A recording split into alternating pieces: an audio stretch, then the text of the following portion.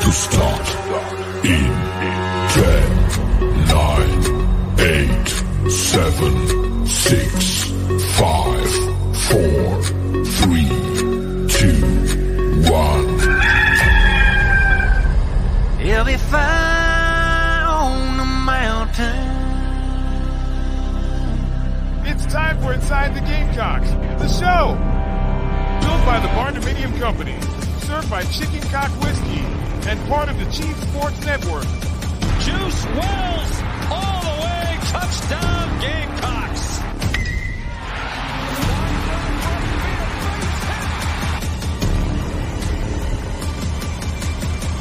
Pressure, and he just dives in. Dozier, notice.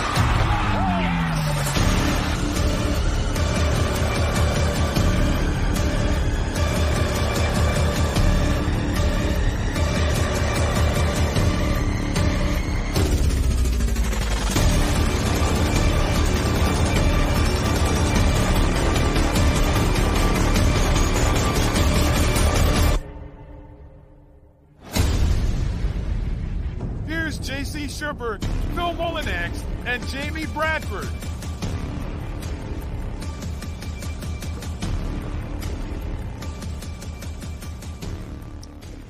All right, greetings and good morning. Welcome aboard and welcome home. Inside the Gamecocks, the show, live from the Sinorama Studios and always built by the BarnDominiumCo.com. The Barndo Co. as they're called, where you can build your dream home for as low as $160 per square foot. If you live in Georgia, Tennessee, or right here in the Carolinas, you can find them in the Chief Sports app as well. Served by Chicken Cock Whiskey. Chicken Cock Whiskey getting us through a 3-6 football season, but hopefully 4-6 coming up this weekend. Vandy will be in town to take on the Gamecocks, and we've got plenty on that today, tomorrow, and Friday, of course, as we always do. Phil and JB. JC is off today. Matt Anderson will be joining us coming up here in just a little while as well. And we might have one more guest, but just not too sure yet. We're trying to work out some logistics if we can get it done. But nonetheless, it will be a lot of fun around here today because these are always good days when you kind of have an open canvas. And I don't think I'll get to all of them, but I did copy and paste 9 questions from our mailbox. So if you have the Chief Sports app, the Connect tab, you can go into the Connect tab. There's one for Phil, there's one for me, there's one for JC, there's one for the show in general, JC and Morgan. You can literally find whoever you want to connect to. And I do apologize to all these people because we're always so jam-packed with stuff to do that sometimes I don't ever get it in here. But we're going to get it in today. The college football playoff rankings came out again last night, so we'll get into those, and of course we'll talk plenty of South Carolina football and basketball and everything in between. That includes some recruiting updates as well. A lot of you probably saw the big one yesterday from Daniel Hill. The text line is open, 803-766-6320. And, of course, the Nana's chat box is always open. And if it's that easy for you, you just want to type a question in there, we'll try to get that, jot it down, and come back to it as soon as we can here over the next couple of hours. Also want to remind everybody that, yes, it is somewhat early November, but you know how it works. I mean, just think about this for 2 seconds here. 2 weeks from today will be Thanksgiving Eve, and that is literally the holiday season. So if you want to start your shopping, maybe it's with Rescues and Resin and the custom wood and resin products they do, or whether it's at Gamecock Traditions. Right now they got 30% off all their short sleeve T-shirts, 30% just this week now. But if you want to get all your shopping started, try to save some money, support our partners, of course. We don't ask you to support them just to support them. They have good products, and we know that. Maybe it's at Electric Bikes of Charleston or Charleston Fitness Equipment or whatever it may be. Might be you want to buy a couple of bottles of booze for somebody this holiday season. Chicken Cock's a great bourbon to do it with. So make sure you check out the holiday section there in our app and browse through a lot of our great partners here on Inside the Gamecocks. And they're also, of course, partners with the Chief Sports Network. With all that said, good morning to everybody. And Phil, my man, good morning to you. I apologize for the late text last night. I had fallen asleep with my kids and totally forgot to send that to you. So I try to shut the phone down now, man. I don't like when people are blowing me up 8, 9, 10 o'clock at night, but I did it to you. So I'm sorry about that. No worries. I'm typically up a little later than most anyway, so that worked out well for me and gave me something to do right first thing in the morning, which was nice. That way it was like, all right, now I have an agenda for tomorrow as opposed to just dropping the kids off at school. Yeah. Yeah, I gave you some late night chores, I guess. Yeah, no worries. All for good cause. yeah, no doubt about it. We also will be joined tomorrow by who's joining us from Park Avenue tomorrow? It's not Chase. No, Natalie is. I think. Yeah, Natalie. Okay, yeah, Natalie will be with us tomorrow from Park Avenue as well at 11:30. Looking forward to getting her on after Perry Orth, and then the Golden Tones of Mike Morgan will be here around noon as well. It is that time of year, and it has been for a while, where you get to watch college football every night. And I would suggest you do it if you can, because when it's gone, right? There were some games on last night, 3 of them. Ohio beat Buffalo, Western Michigan beat Central Michigan, and Ball State beat Northern Illinois. Tonight you've got Akron and Miami, Bowling Green and Kent State, and Eastern Michigan at Toledo. Toledo's good. They're 8-1 and 5-0 in the MAC. Tomorrow, Virginia is on the road at Louisville. How about Louisville, man? Just keep this in mind. If Louisville wins tomorrow, they'll be 6-1 in the league. Now, that won't necessarily wrap up their spot in the ACC championship game, but it puts them dang close, because you've got a bunch of teams with 2 losses. Georgia Tech is at 4-2. Louisville beat them to open the season, so they have the head-to-head there. So, like, Louisville, after Virginia, they have to go to Miami, and then they've got Kentucky. Okay, so here's the point of this is, if they beat Virginia, who we all know is just having a really bad year, if they beat Virginia, they'll only have 1 hurdle left to clear. They go beat Miami, they're in the ACC championship game. But if they stub their toe somewhere, you got to look at the head-to-heads. And, of course, there's a lot else that's going to unfold, because all these teams are going to be playing each other. But as it stands right now, Louisville beat Georgia Tech. Duke only has 2 losses. Louisville beat Duke. They have not played North Carolina. The Tar Heels are at 3-2 in the league, and of course they still have a hope of getting to the championship game against Florida State. Boston College has 2 losses. Louisville beat them. NC State has 2 losses. Louisville beat them. Virginia Tech has 2 losses. Louisville beat them. So if they win against Virginia tomorrow night, Phil, there's a really good chance that you'll see them versus Florida State in the ACC championship game. Now, North Carolina still has Duke coming up this weekend. Again, one of them is going to get their 3rd loss, and that more than likely is going to eliminate them from the conversation. And then the Tar Heels have to go to Clemson next week, or next week, the 18th, before Thanksgiving, and then they've got NC State. So they still got, and NC State's on the road. So North Carolina still has their work cut out for them this year, but quite the resurgence for the Cardinals at 8-1, 5-1. Them and Florida State are a combined 12-1 in the league and 17-1 overall, and it's shaping up like that's going to look like the ACC championship game. Yeah, for sure. I mean, you've got. Louisville really did position themselves with the right head-to-heads. But, you still got – and North Carolina, I think, is the only one that really could make a push, assuming that Louisville stumps its toe. I'm assuming Miami would be where that happens, probably not Virginia. But I don't know. Virginia's been playing a little spirited here lately, but I don't think they'll be able to take out Louisville. Not the way they handled Virginia Tech last weekend. Louisville, I think, woke up and realized, hey, we got a shot at this, boys. We need to get it in gear. Yeah. I don't foresee that happening at all. So that matters tomorrow night. Thursday night football in the ACC. That gives you something on the line to pay attention to. Southern Miss is having a tough year as well. They're on the road at Louisiana, and then Friday night football again. as well. But our Gamecocks will take on Vanderbilt at noon coming up on Saturday. The line is down now to 13.5. That's not the it's not the only important. The noon slate. This one, outside of Gamecock fans and what's left of Commodore fans, will probably be lightly viewed by the rest of the nation, to put that politely. 1-11 combined between the two teams, Phil. 5-14 overall. You got Michigan on the road at Penn State on Fox in that noon hour.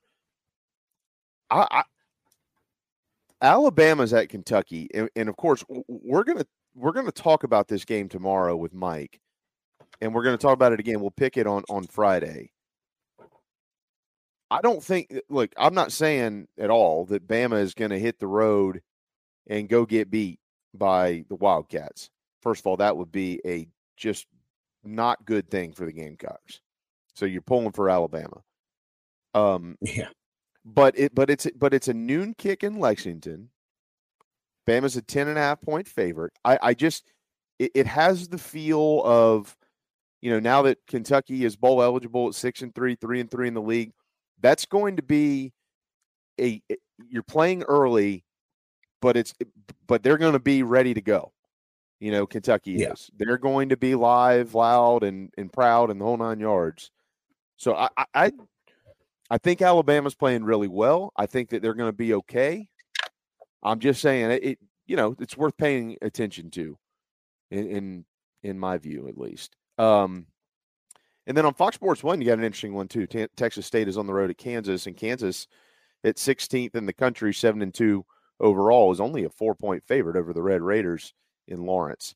Georgia Tech is at Clemson at noon on ABC. The Tigers are 2 touchdown favorites in this game.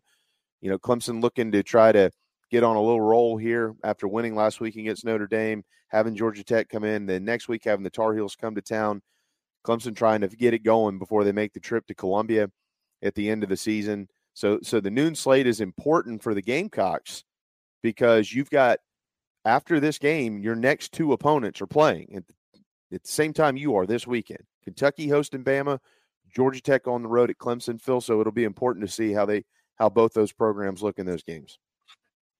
Yeah, definitely. I mean, it wouldn't surprise me to see Georgia Tech jump up and get Clemson, but I don't think I'd pick it. Not after, them looking like they rebounded as well. It was a big rebound week last week for some of these teams and some wake ups. But that Alabama-Kentucky game is interesting. And, I don't know. I know we're going to talk about it in the next couple of days, but that one's just got, like a siren, like a flashing light on it for me. Like, it might be, could trip somebody up. Yeah. And it would be interesting. Like, I just feel like there's going to be some sort of narrative in this college football playoff this year, being the last 4-team playoff. Something unprecedented might happen. Some or not necessarily unprecedented, but something that doesn't happen very much will happen. Like a conference gets in that typically doesn't or hasn't in a long time, or a conference gets left out that may have never been left out of the 14 playoff. You mean like the SEC potentially? Yeah. Yeah. It's becoming, at least in my view, increasingly more difficult to see that, because as well as Alabama's been playing, Georgia is still Georgia. When they want to cut the faucet on, they cut it on. Missouri gave them all they can handle last week, but the Dogs, they got Ole Miss this week, and that's going to be fun to watch. I can't wait to get home and see that. And then they got to go to Tennessee, and then they got to go to Georgia Tech, and they're not going to lay down in that one either. Tech's having a nice little rebound year under Brent Key. If I had to make a prediction, I would say that the Dogs are still going to get in there. If it were selected today, they would be in there, because last night the second college football playoff rankings were distributed to the rest of the nation. Ohio State remained. As a matter of fact, none of the top 8 changed. Ohio State, Georgia, Michigan, Florida State, Washington, Oregon, Texas, and Alabama. Ole Miss now, of course, up to 9. That makes that a 2-9 matchup Saturday in Athens. And Penn State back into the top 10 at 10. And then there's Louisville sitting there at number 11. The biggest movers and shakers, the biggest one was Oklahoma State, pouncing all the way to number 15, and just a couple of spots ahead of Oklahoma, who they took down in Bedlam last week. And then that Oklahoma, of course, is the one that fell the furthest as well, dropping 8 spots. But there are 3 new teams in the rankings this week. Arizona, which has had just a really wild year. Yeah. Arizona's in there. Iowa's back in there. And North Carolina's in there. Do what now? Arizona's interesting. I mean, that's just kind of out of nowhere. They're probably outside of, the confines of the university, probably zero expectation for this team coming into this year. And then, being able to really put away some decent teams, or at least ones that, were kind of, hyped up here preseason. So you just never know how all this is going to play out. But, you definitely don't want to play them right now. Yeah, Arizona is sitting here trying to figure out how they got beat by Mississippi State. That Mississippi State, right. when that's state, that's a great win for them right now. I mean, they lost. That was week 2 when the Wildcats made the trip to Starkville. They got beat by a touchdown. Their other 2 losses are against Washington and on the road at Southern Cal, where they lost by 2 points. They should have won the game. And they lost to Washington just by a touchdown. So, outside of that, they've really taken care of business. They opened the year 3-4, and their wins were only against Northern Arizona, UTEP, and Stanford. But since then, I mean, dude, they went to Washington State when they were in the top 20, and they beat them 44-6. That's what started the spiral for the Cougars. They hosted 11th ranked Oregon State, and they beat them 27-24. And then last week they beat 19th ranked UCLA 27-10. Now they've got the trip to Colorado this week, and it's a shame because all the steam that was around the Buffaloes to start the year, you saw that fade away, and now most of the country's kind of pulling against them. At least I know I am. And they're struggling. I don't know if they'll make a bowl game. They're just 1-5 in the league. Dion has made some, as we all know, some rather interesting moves. But the game's on the Pac-12 network at 2 o'clock, 11 a.m. their time. So you can't watch it. So, be interested to see what happens there. And then they've got Utah. Then they got to go to Arizona State, and Arizona State's terrible. So it's a nice turnaround. Arizona's going to end up having a nice season. And then you got North Carolina, who dipped in there at 24. So for the Gamecocks right now, they've got 6 losses. And their losses, as of today, are on the road against number 2 Georgia. They got beat on the road at number 13 Tennessee. They got beat on the road at number 14 Missouri. And they got beat in a neutral site game against 24th ranked North Carolina. Those are 4 of their 6 losses. Doesn't excuse the Florida loss. And Texas A&M, of course, is not included in that either. So of the 6 losses, they've gotten beat by teams away from their own ballpark, and all of them ranked in the top 25. I guess if you want to look at it that way, that might relieve a little bit of your heartburn, but maybe not a lot. But at least it's something worth pointing out.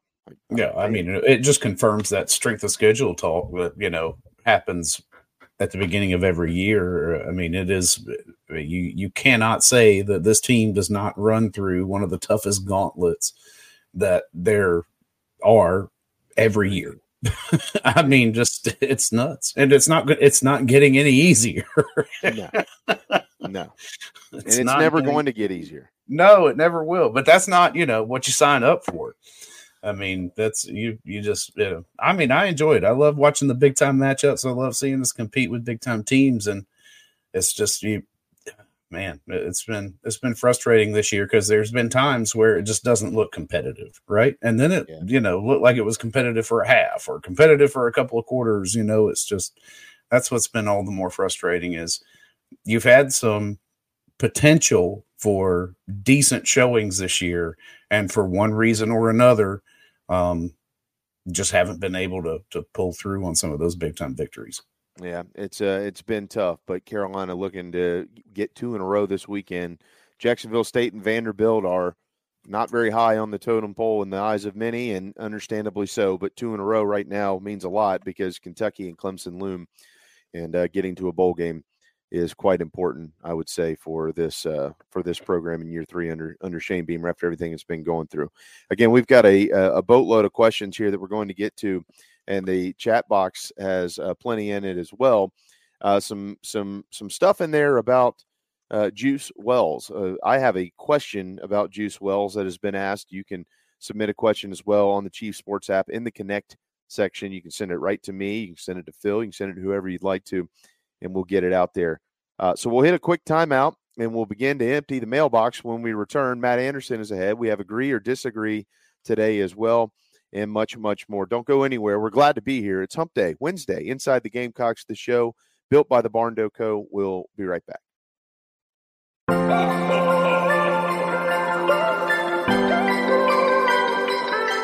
Hey, Gamecock fans, Mike Morgan here. During my time in Columbia, one of my favorite places to eat was Salsaritas. When I go back now for work or any other reason, it's still Salsaritas. Yeah, I'm like you. I love tacos. I love Tex-Mex. Where are you going to go to get them? Well, you've got 2 convenient Salsaritas locations, one in Lexington in the Target Center and one in West Columbia as well. Now, if you like tailgating, and who doesn't? Whether it's for a football game or anything else, they've got the catering hotline. Get yourself some Fiesta packs to take tailgating.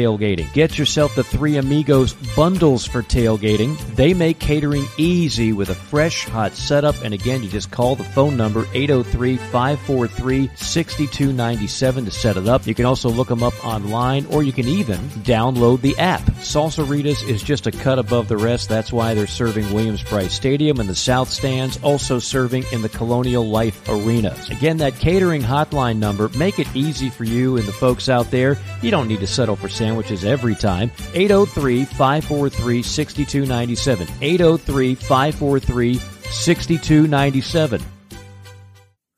Shop Charleston Fitness Equipment this holiday season. Major discounts on treadmills, rowers, ellipticos, and more. Proud partners of Carolina Rise, Inside the Gamecocks, and the Chief Sports Network. CharlestonFitnessEquipment.com. 843-388-0999. Charleston Fitness Equipment this holiday season.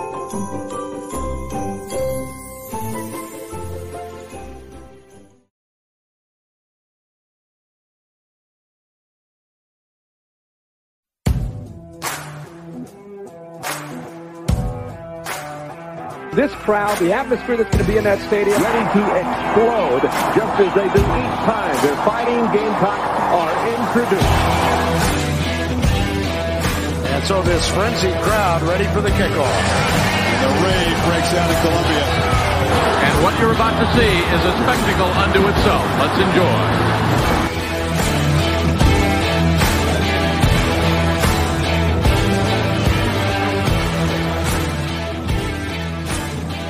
Night Kicks returned for Kentucky. A reminder on the 18th, a 7:30 kick on the SEC Network, and it will be preceded by Darude in Gamecock Park. That will be a wild day in the capital city if South Carolina can get through the Commodores this weekend, as they should, at Williams-Brice Stadium. Welcome back, Phil and JB, here until 2 o'clock today. Matt Anderson coming up here in just a little while as well. I mentioned it just a little while ago. We'll mention it again. 30% off all short sleeve t-shirts right now at Gamecock Traditions, both online and in the store. So if you're in the Columbia area, you can pop in there. If you're not, you can go to GamecockTraditions.com, or we've made it really easy. You just go into the Chief Sports app and you can pull them up right there in our partners section and order, and they'll ship it right to your doorstep. The discount will be applied when you're checking out, and we're very thankful for the entire staff, our friends over at Gamecock Traditions out in Lexington. All right, Phil, from the mailbox here. Again, a lot of these have been asked over the last couple of weeks and just haven't had a chance to get them. Certainly appreciate everybody who submits questions and comments and concerns. That connect button in the Chief Sports app is very, very important. For those of you that don't browse the app, by the way, just so you know, we've worked really hard on that thing. Please use it. There's a lot of good stuff in there. Please use it, and you can contact us and see all the things that our great partners have around here. You can watch all of our shows. You'll be shocked to hear soon some things that we're going to be adding. It's going to be a lot of fun. Please use it and share it with people. There's a little button in the upper right-hand corner. You can share the app with your friends and family, neighbors, enemies. We don't care. But we really appreciate those that do. All right, Marquise in the mailbox, Phil asked, I think this was a few days ago, can Juice come back next year? Does NIL help in this case? He can. Does it help? Yes. Of course it does. It does. And that's a good question. NIL is, look, behind the scenes, we're lucky enough to have pretty good contacts. All right. And I'll probably, I don't think I'm any different from anybody else. A lot of the information I receive just can't, I'm not even supposed to have it. So I'm not going to talk about it. So, there's always a lot of stuff that flies around, but, NIL is largely, there's a lot of ways to have the conversation about NIL. One, there's still, I don't even know how many people that literally don't get it. They just don't. They don't understand it because there's no structure to it. They understand, I'll just keep the example very simple here because we're a Carolina program. They understand the Gamecock Club. You pay your money, you get your tickets, or you get your seat selection, and then you get your tickets. Maybe you get a parking pass, depending on what level you're in the Gamecock Club. You get different benefits and things like that. Pretty simple. You might not feel at times like you get a return on your investment based on the product on the field, but when you pay your money, you do get something. You get tickets. You get points. There's a structure. You know where the money's going. The money goes to the Gamecock Club. They tell you what they do with the money. It's, so but again, at the end of the day, I think a lot of people don't care about necessarily exactly where every penny is going. They're paying into the Gamecock Club to get what they want out of it, which is tickets and points. A lot of people don't know where the NIL money goes. It doesn't matter how much JC has sat around here and told everybody this is where it's going. This is 100% of this and that and the other. It's still brand new. That's not anybody's fault. That's not what I'm getting at here. It's actually nobody's fault. Anybody that doesn't understand NIL, maybe some of them have just chosen not to understand, but most of them don't understand because it's different everywhere because there's no structure. So it's not anybody's fault. So it's largely viewed as like when that happens, it becomes very negative. And we hear all the juicy stories, right? No pun intended. But Phil, like the things that we hear are this kid is looking to get out of this school and he's looking for X number of dollars in NIL money. And this program comes out of nowhere and they've got him a deal for whatever the amount is. And it's basically, a backwards way of recruiting or, what used to be under the table is now on top of the table because it's legal. It's shady as hell, but it's legal. And all this, that, and the other. By the way, a lot of those deals that get cut, there's still under the table deals going on. I mean, we can't be naive. You can't bury your head in the sand on that, right? Yeah. So still, it's always been there and always will be. Yeah. Yeah, exactly. It's just not going anywhere.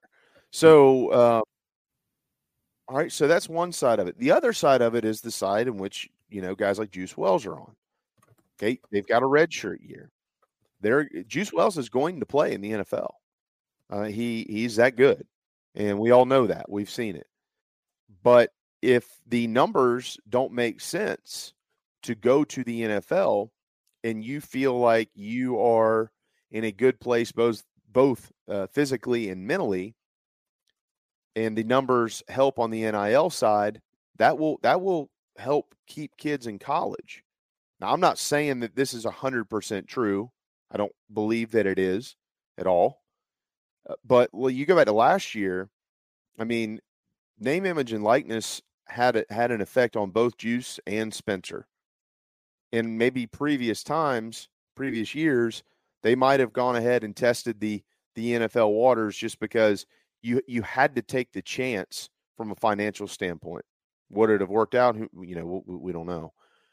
But we've seen that story a lot over the years, decades worth of that story, right, Phil? Where guys have, you're wondering, shoot, we've seen that around here a lot. Back in 2007, guys like Emmanuel Cook declaring and heading off to the NFL, and it just never really worked out for him. But, the risk was worth the reward versus the other. So NIL helps there. Now, so are we hearing anything? Yep. I'll just leave it.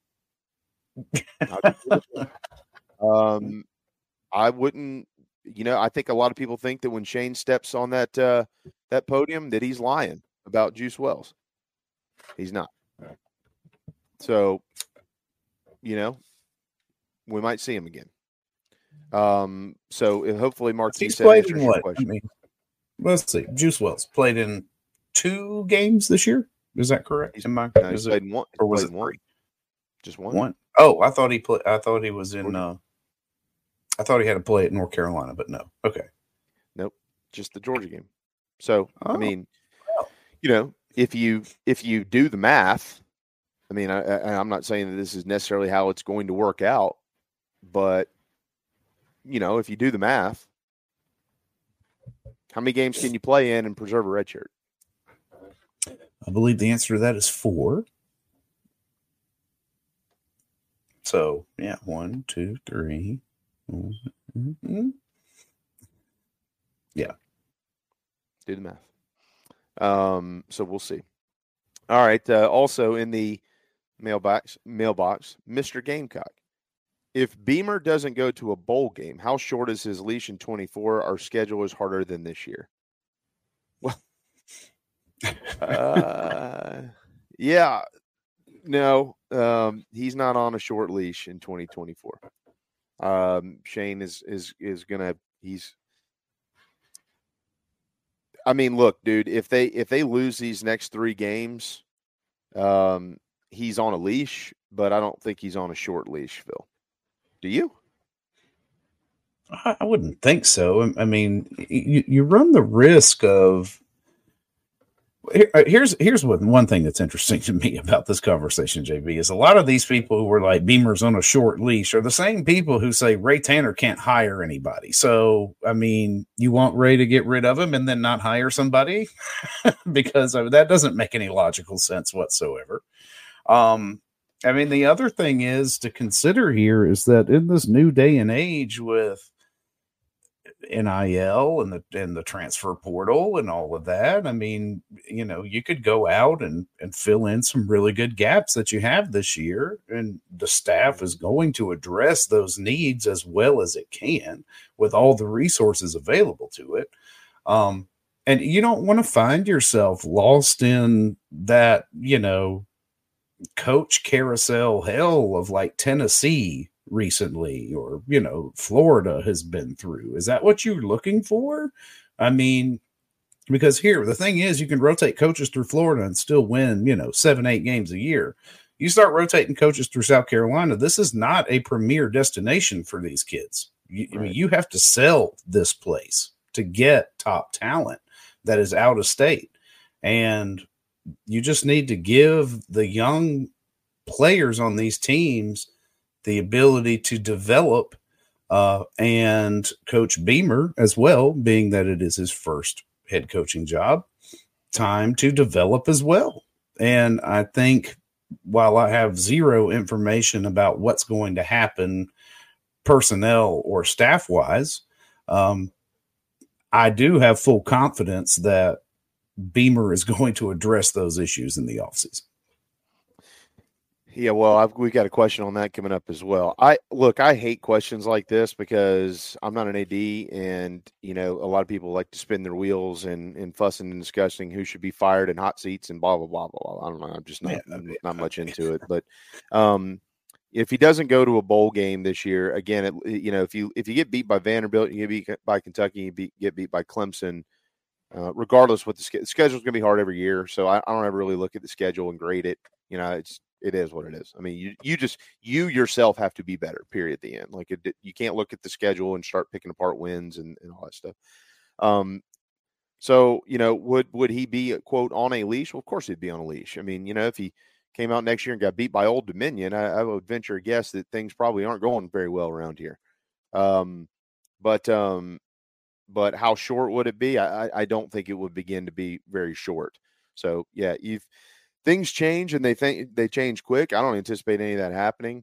And certainly understand why people ask questions like that. I mean, look, it's the questions are being asked because of the success that Shane set himself up for.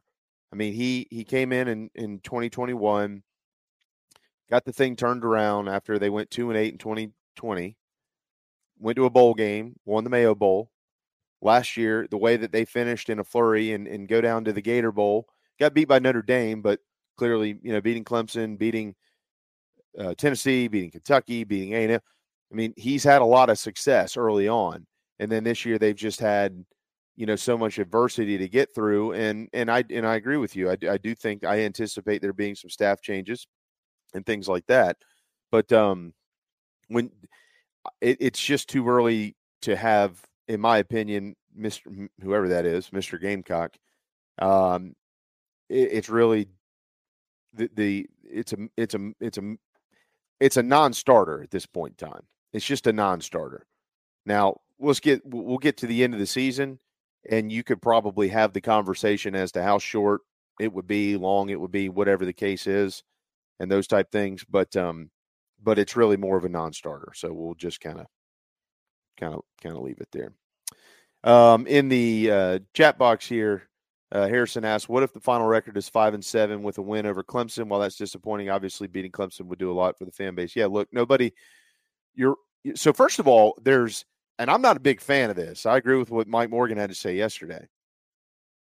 If they finish the year 5-7, they could be in a bowl game. And if they finish the year 5-7 and beat the Tigers and doing it, they probably will be in a bowl game at 5-7.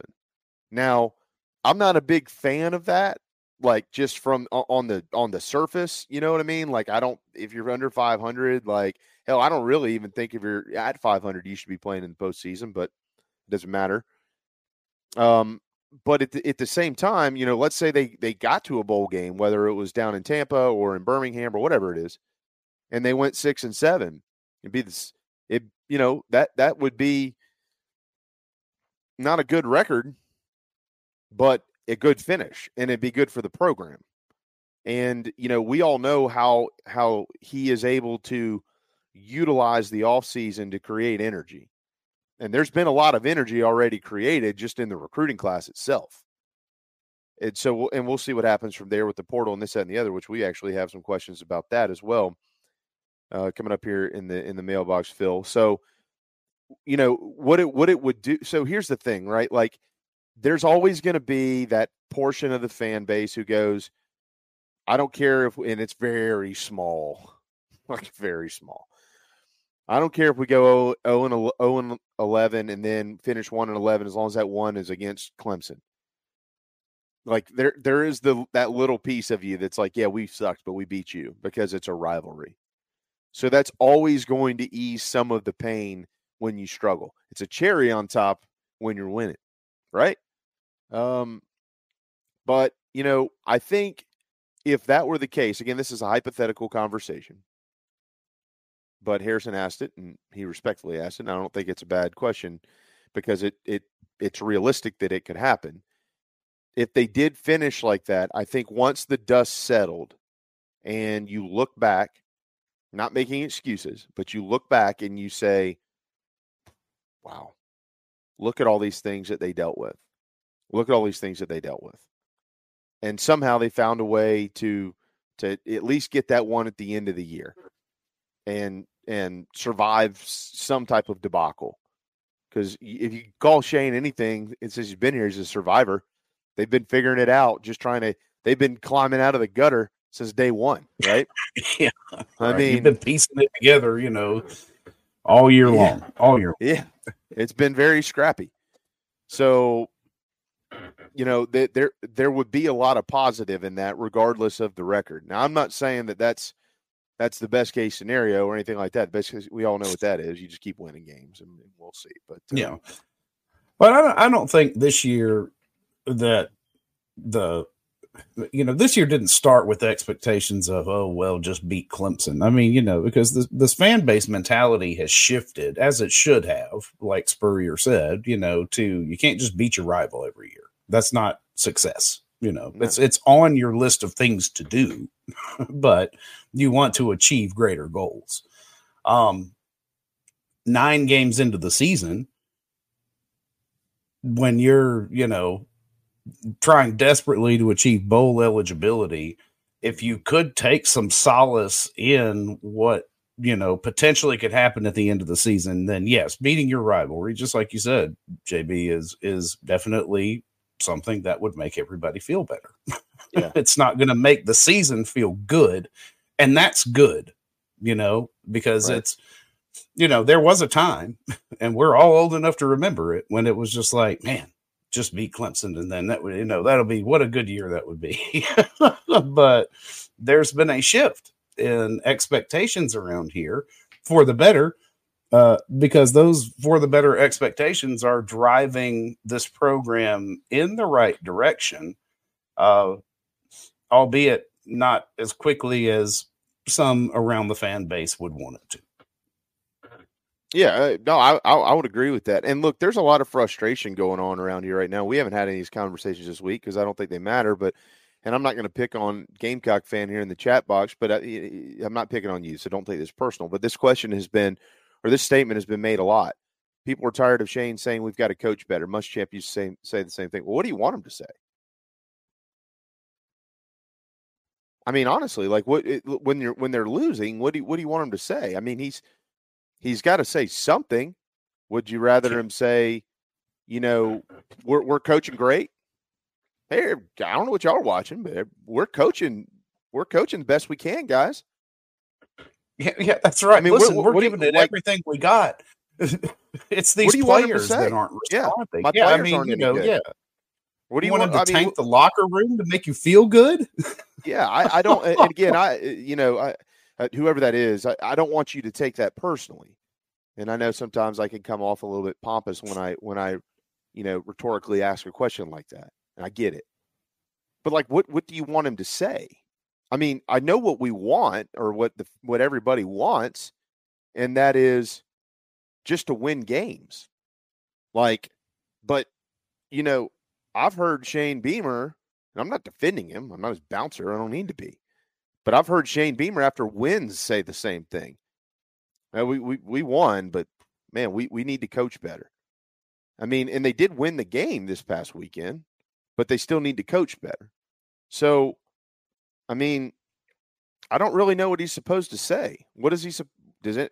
Are there any suggestions? No.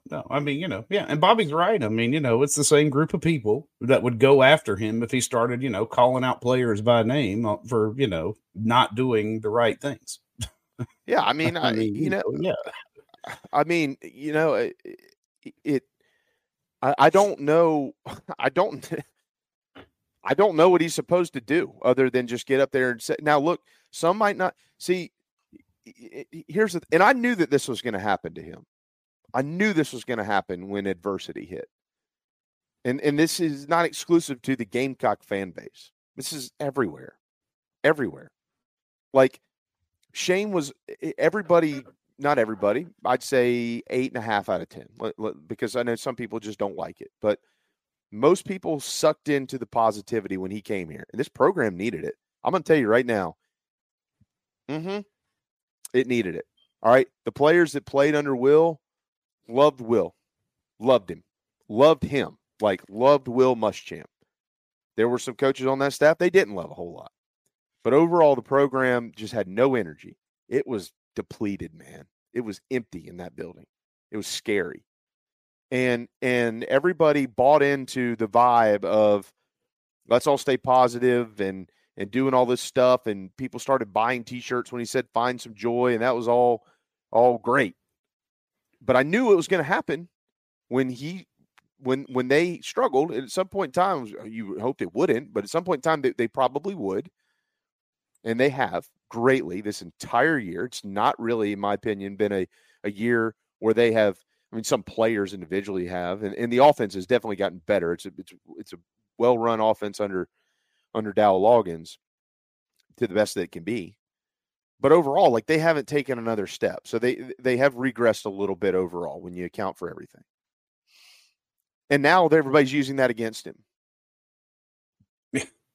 It's great when they're winning, but when they're losing, it ain't any good anymore.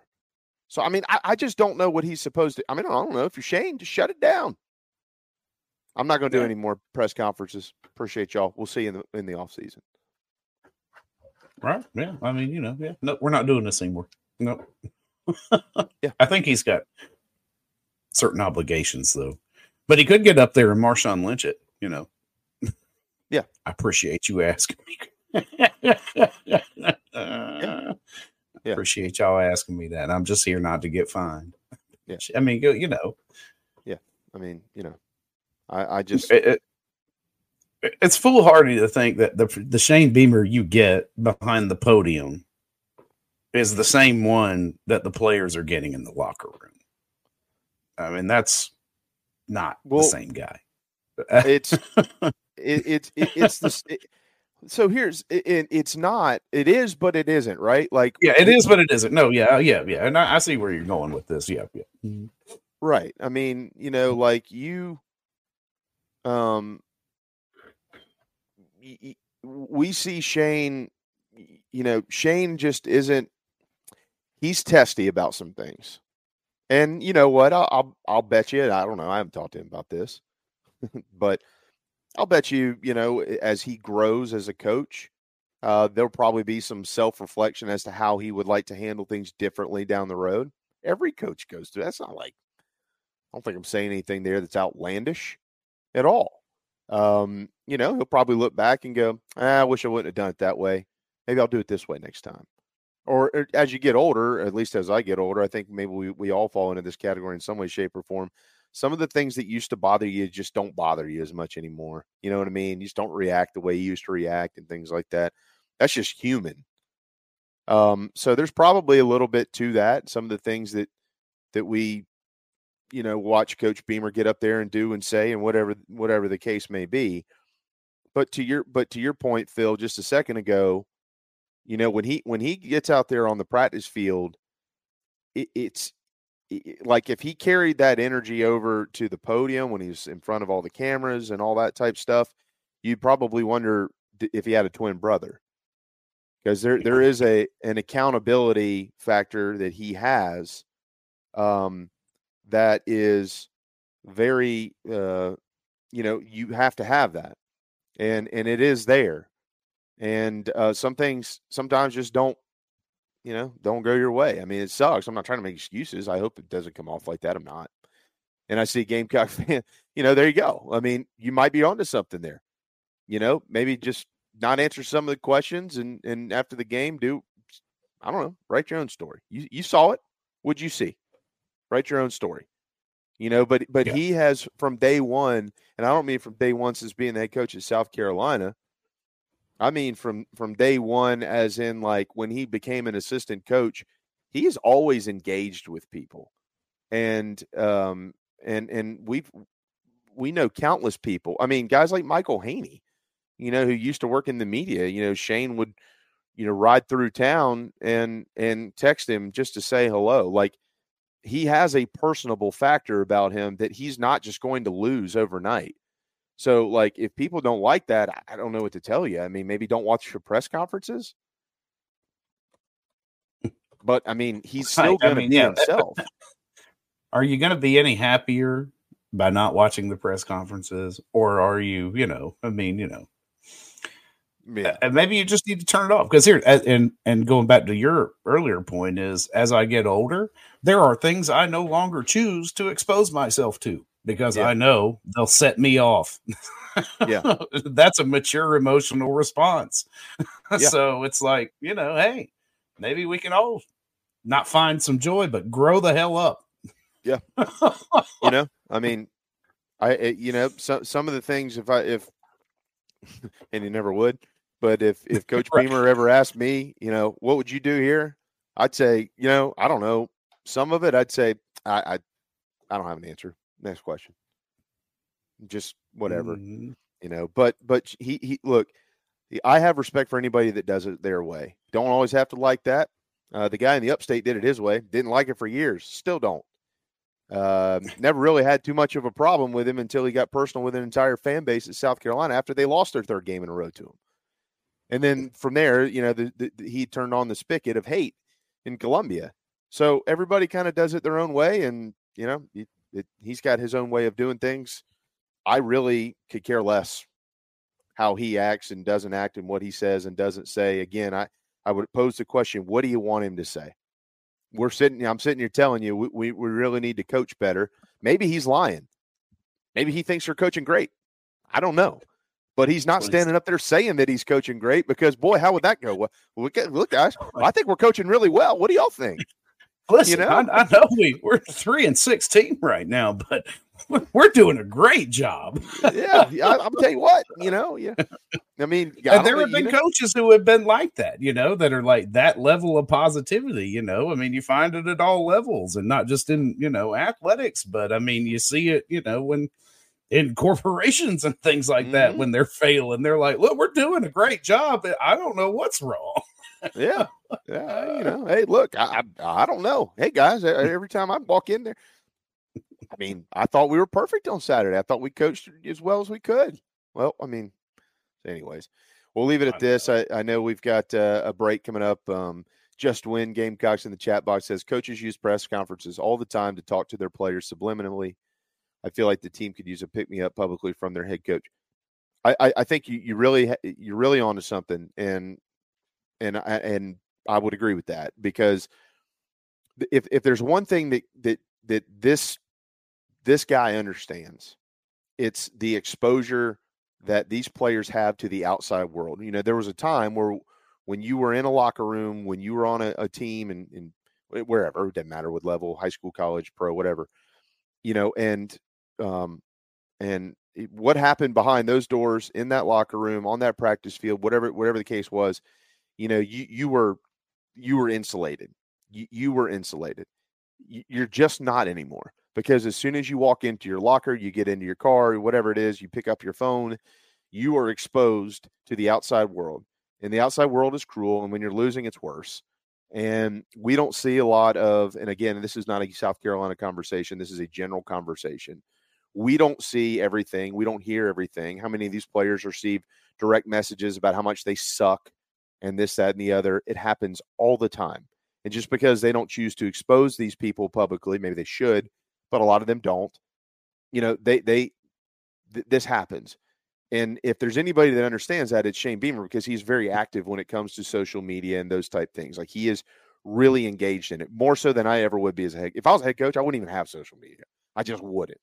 But he chooses to, so he understands it. He's engaged in it, and he sees it, and he knows, what it's like out there. He knows when he tweets a welcome home that there are going to be 150 comments that say, "This is awesome, go Cox, we love you," and then there's going to be another 20 that are like, "You need to quit tweeting and worry about coaching, and quit taking your kids to eat dinner on Wednesday nights and get back into the locker room and fix it." Blah blah blah. He sees all that, so he's getting it. He knows the players get it, and to the point that we just got there in the chat box, when he stands up there on that podium, Phil, and he is overly positive about his football team, or as much as he can be, those guys, all the stuff they're hearing out there, the stuff they hear in the locker room, they're being coached personally, intimately, those type things. That means their coach also isn't getting up there and throwing them under the bus like the rest of the world is. So yeah. I don't have a problem with how he handles that stuff. I really don't. I really could care less. Doesn't matter. It sure as hell didn't matter last year when they were beat Clemson and beating Tennessee, and nobody cared. I mean, nobody cared at all. They don't care when you're winning.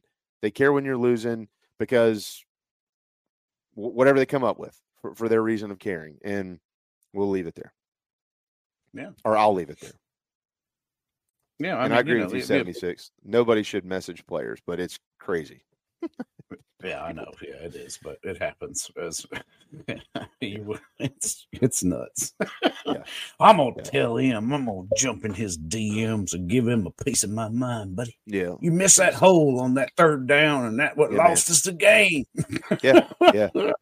You can't block. You suck. Yeah. I mean, it just.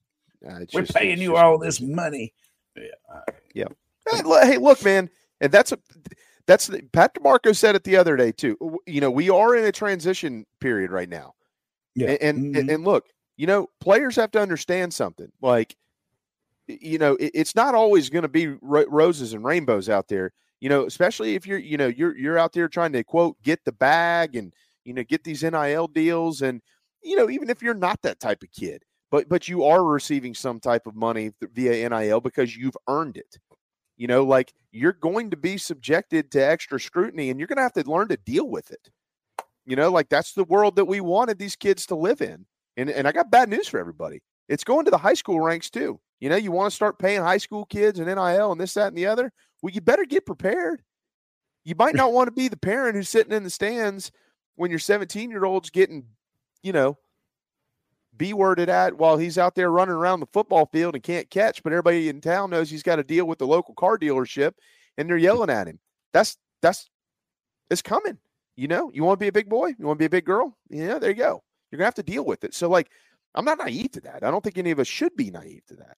No, yeah, there's two sides of it. Yeah, definitely. I mean, there's another side to this. Like, I understand that. Like, the criticism, like, but Shane's job is to protect his football team, and he's also to be himself. Like, don't be somebody that you're not. Everybody sees through that crap.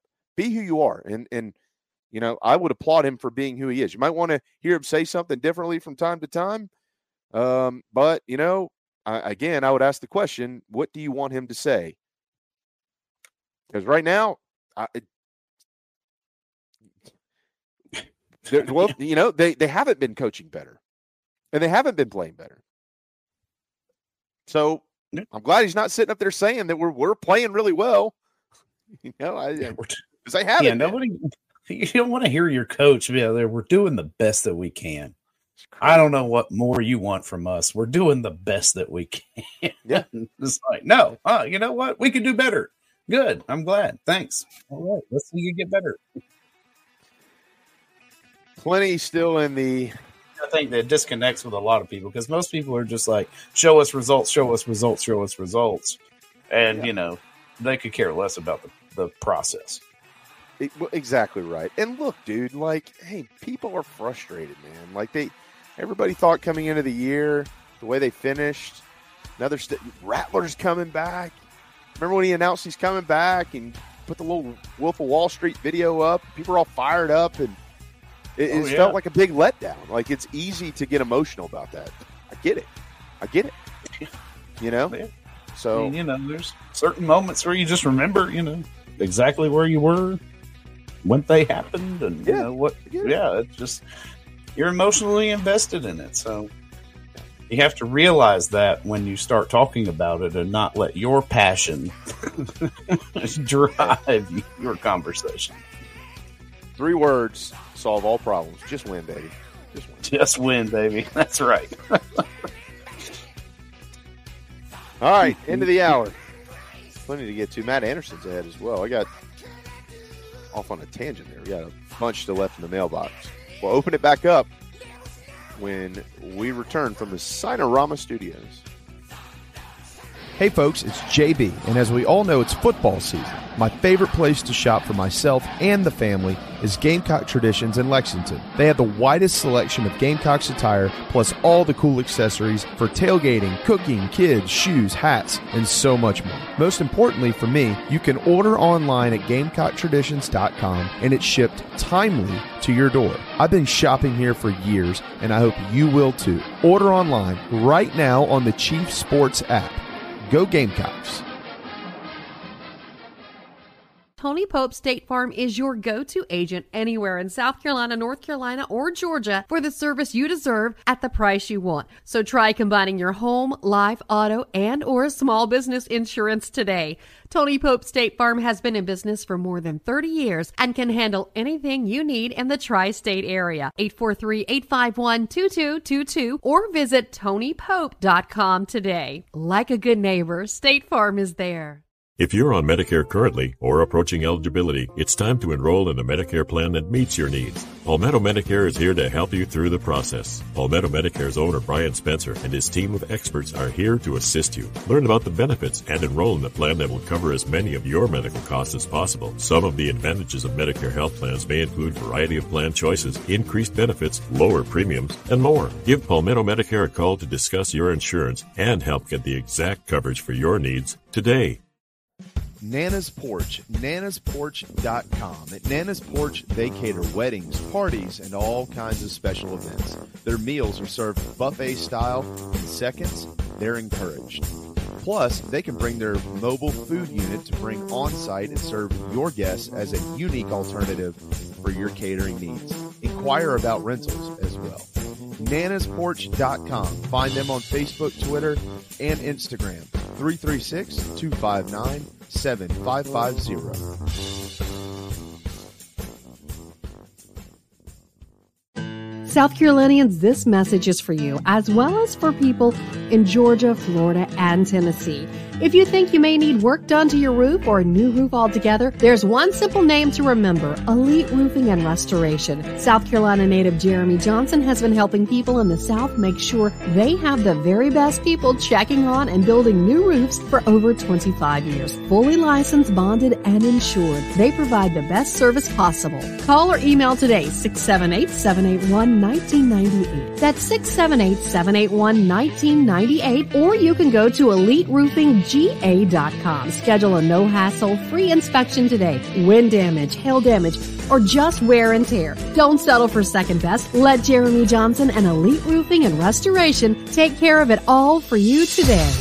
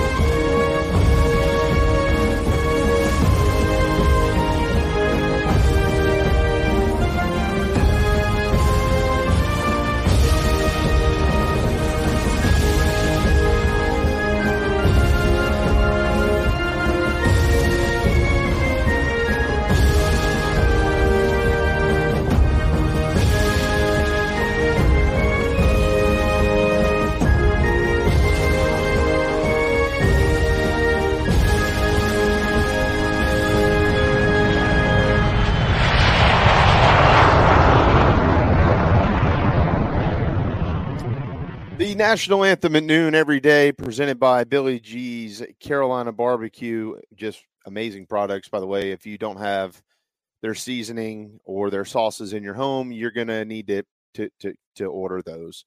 And you can head to BillyG'sCarolinaBarbecue.com to do that. Just that. Also coming up on Friday, November the 24th, this is going to be a lot of fun. I really hope to see a lot of you there. Excited to be there. Beginning at 7 o'clock, the Palmetto Cocktail pregame party presented by Billy G's Carolina Barbecue. It is Black Friday night. Too Much Sylvia will be playing. You can buy your tickets. I think they're $50. That's not much. It's not bad. You get a couple of drink tickets, heavy hors d'oeuvres, and barbecue, and a lot of it. It's at the Rockbridge Club in Forest Acres. up there in Columbia, and it will sell out. There's going to be a bunch of people there. It's going to be a great band, and it will be celebrating the Carolina-Clemson game. Of course, it'll kick off hopefully on Saturday night, so people don't have to wake up early the next morning hungover, because I imagine they probably will be after a party like this. If you pull up the party button, one good cure for that, JB. If it's a nooner, then you just wake right up. You have you a couple of Bloody Marys and roll right on into some good tailgate. Yeah, that's the cure. that's the cure. You keep the Dixie Pepper vodka nearby, and you pour yourself a Bloody Mary. That's what you do. You got to plan all these contingencies out here. I mean, if you're going to go into this, you got to have a plan. I am well prepared. I'll tell you that. The party section in the Chiefs Sports app, you can buy your tickets right there. You don't have to go searching around the internet. Just pull up told you we make everything very convenient for you with one app, one little button. Hopefully you've got it in your phone. Click that party section and get your college football weekend kicked off the right way. What a great weekend it is. Thanksgiving, watch football all day, party that night. Gamecocks, Tigers coming up on Saturday. The Palmetto Cocktail pregame party presented by Billy G's Carolina Barbecue. I got to add too his seasoning. I literally put it on everything now, and I've got a turkey tenderloin right now that's got it on it. That's going to be smoked a little bit later on today. So you can buy all that through our app or Billy G's Carolina Barbecue.com. I did see something I want to in the chat box. I want to correct here. Bird, hope you're doing well. Don't know if that's your real name or not, but no way NIL makes it into high school ball. Bad news for you, my man. It is permitted in about 30 states right now, and it is under consideration in 6 more states. So yeah, it's everywhere. And right now, South Carolina, Alabama, Mississippi, Florida, Kentucky, Ohio, West Virginia, Vermont, Wisconsin, New Mexico, and Arizona, I think, are the only states who outlaw name, image, and likeness or prohibit it at the high school level. But all of that continues to come back up, and at some point in time, all of that, more than likely, if I had to guess, based on how things go, show me the money, will end up being permitted in all of these states. So yeah, it's out there. It's out there. All right, Phil, back to the mailbox here from David. I thought our linebackers are going to be better. Who coaches them, and do you think they are? I don't. Well, that's, dynamite drop in money. Yeah. One thing that has kind of clouded this defensive staff under Beamer is the fact that there is no dedicated linebackers coach. It happens to be Mr. Clayton White, who also is the linebackers coach. And I know there have been people out there who have said that they're doing that position group a disservice by him being the position coach as well as the defensive coordinator. I don't know enough about coaching linebackers or scheming up a defense to be able to say with certainty that is a problem. But it does seem that group could use some extra attention that may not necessarily be afforded by somebody doing 2 jobs.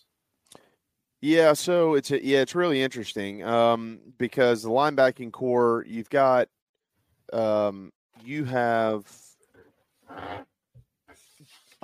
when you look at the defense, the guy who has developed the best is a linebacker, Debo Williams. They're only 3-6. So where would they be without Debo Williams? Well, I know they'd be 2-6, if not potentially 1-6. And I mean, he's everywhere. I mean, has he made some mistakes? Well, of course he has. Everybody has, and everybody does. But overall, I mean, who's your defensive MVP? If it's anybody but Debo Williams, you're nuts. I mean, he's the best player over there. So he's a linebacker. Outside of that, look, the Mo Kaba injury was crushing to that position. Just is what it is, man.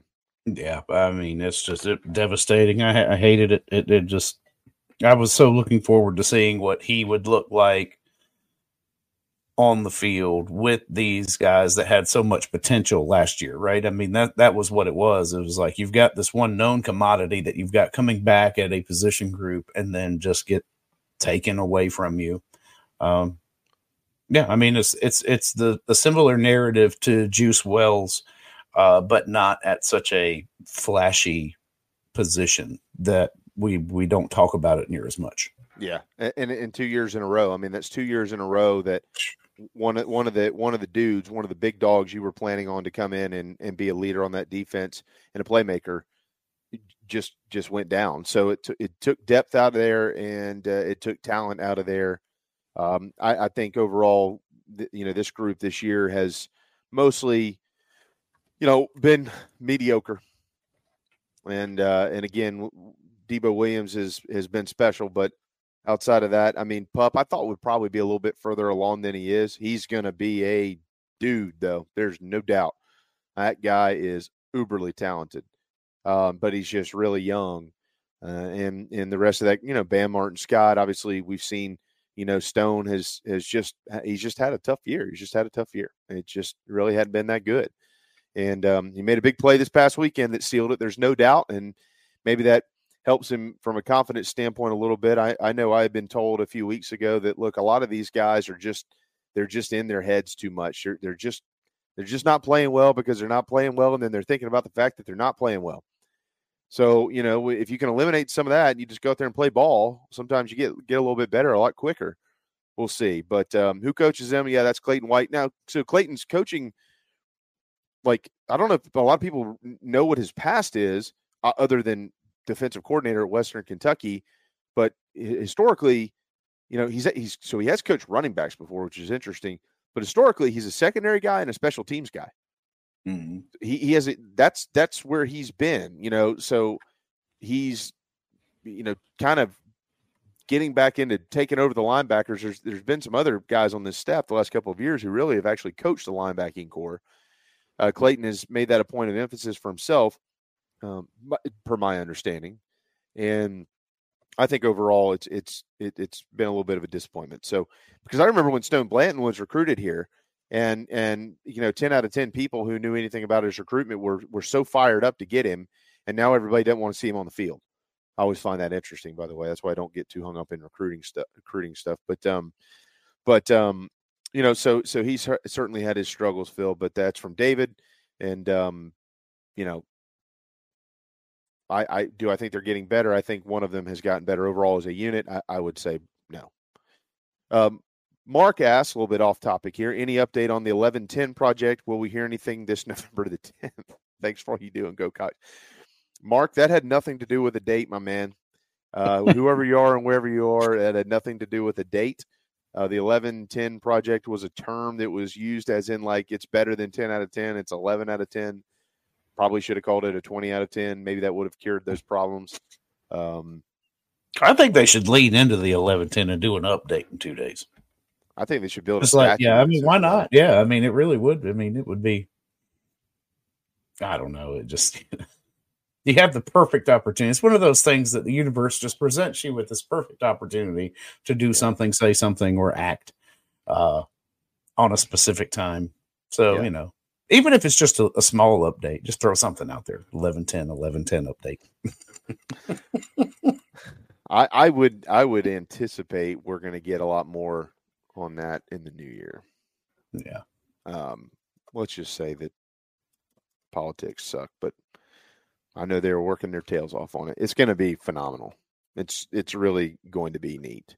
I think everybody pretty much knows by now what's coming, but it's going to be really neat. So, Mark, no update, and that's all I got to say about that. That's all I got to say about that. All right, Sean asks, will Lenoris Sellers play again this season? It seems to me like he would be a good option since we can't block. That, you know what? So let's have a big boy conversation about this. I think that there actually is a realistic world that you can make an argument, and I want everybody to I would appreciate it if everybody would understand what I'm saying here, and because I wouldn't do anything differently. But I with the issues that they have had, there's a realistic world that Lenoris Sellers, his skill set would fit better at times than Spencer's, and I'm clearly talking about his legs here. That's a perfect world. That's a perfect world. Go back to when Savell Newton was injected into the line, Phil, and he was literally in there because it was chaotic, and he could do something with chaos. So he could just run around and get out of there, and turn what would be an incompletion or a sack or whatever it might be into a 7-yard gain, and keep the ball moving down the field. I think that there is a world in which we live there's a lot of truth in that.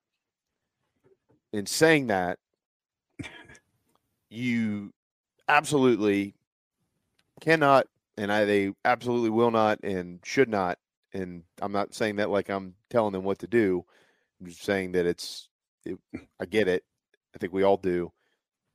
You cannot put Spencer Rattler on the bench. Number one, he's unbelievable.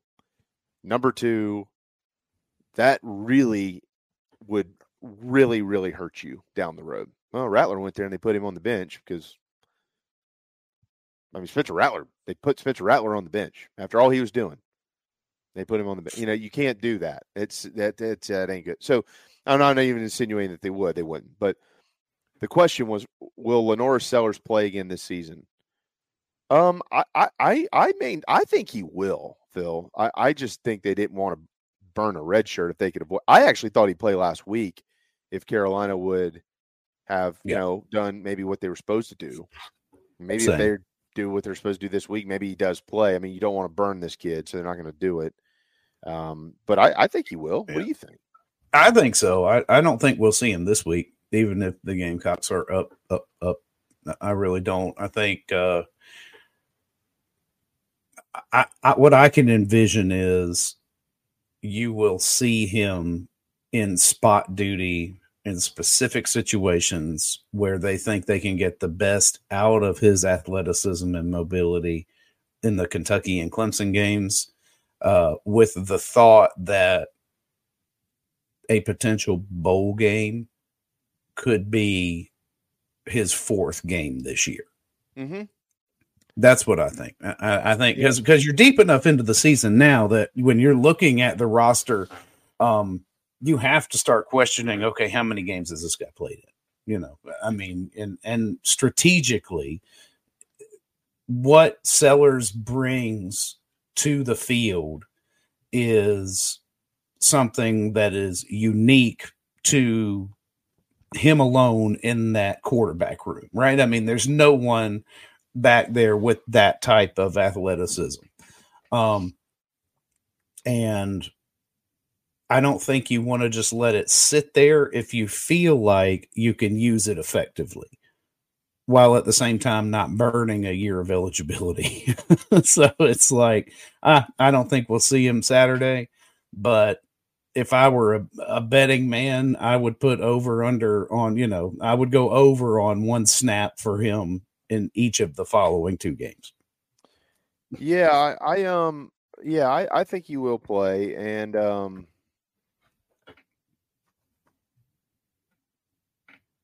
I think that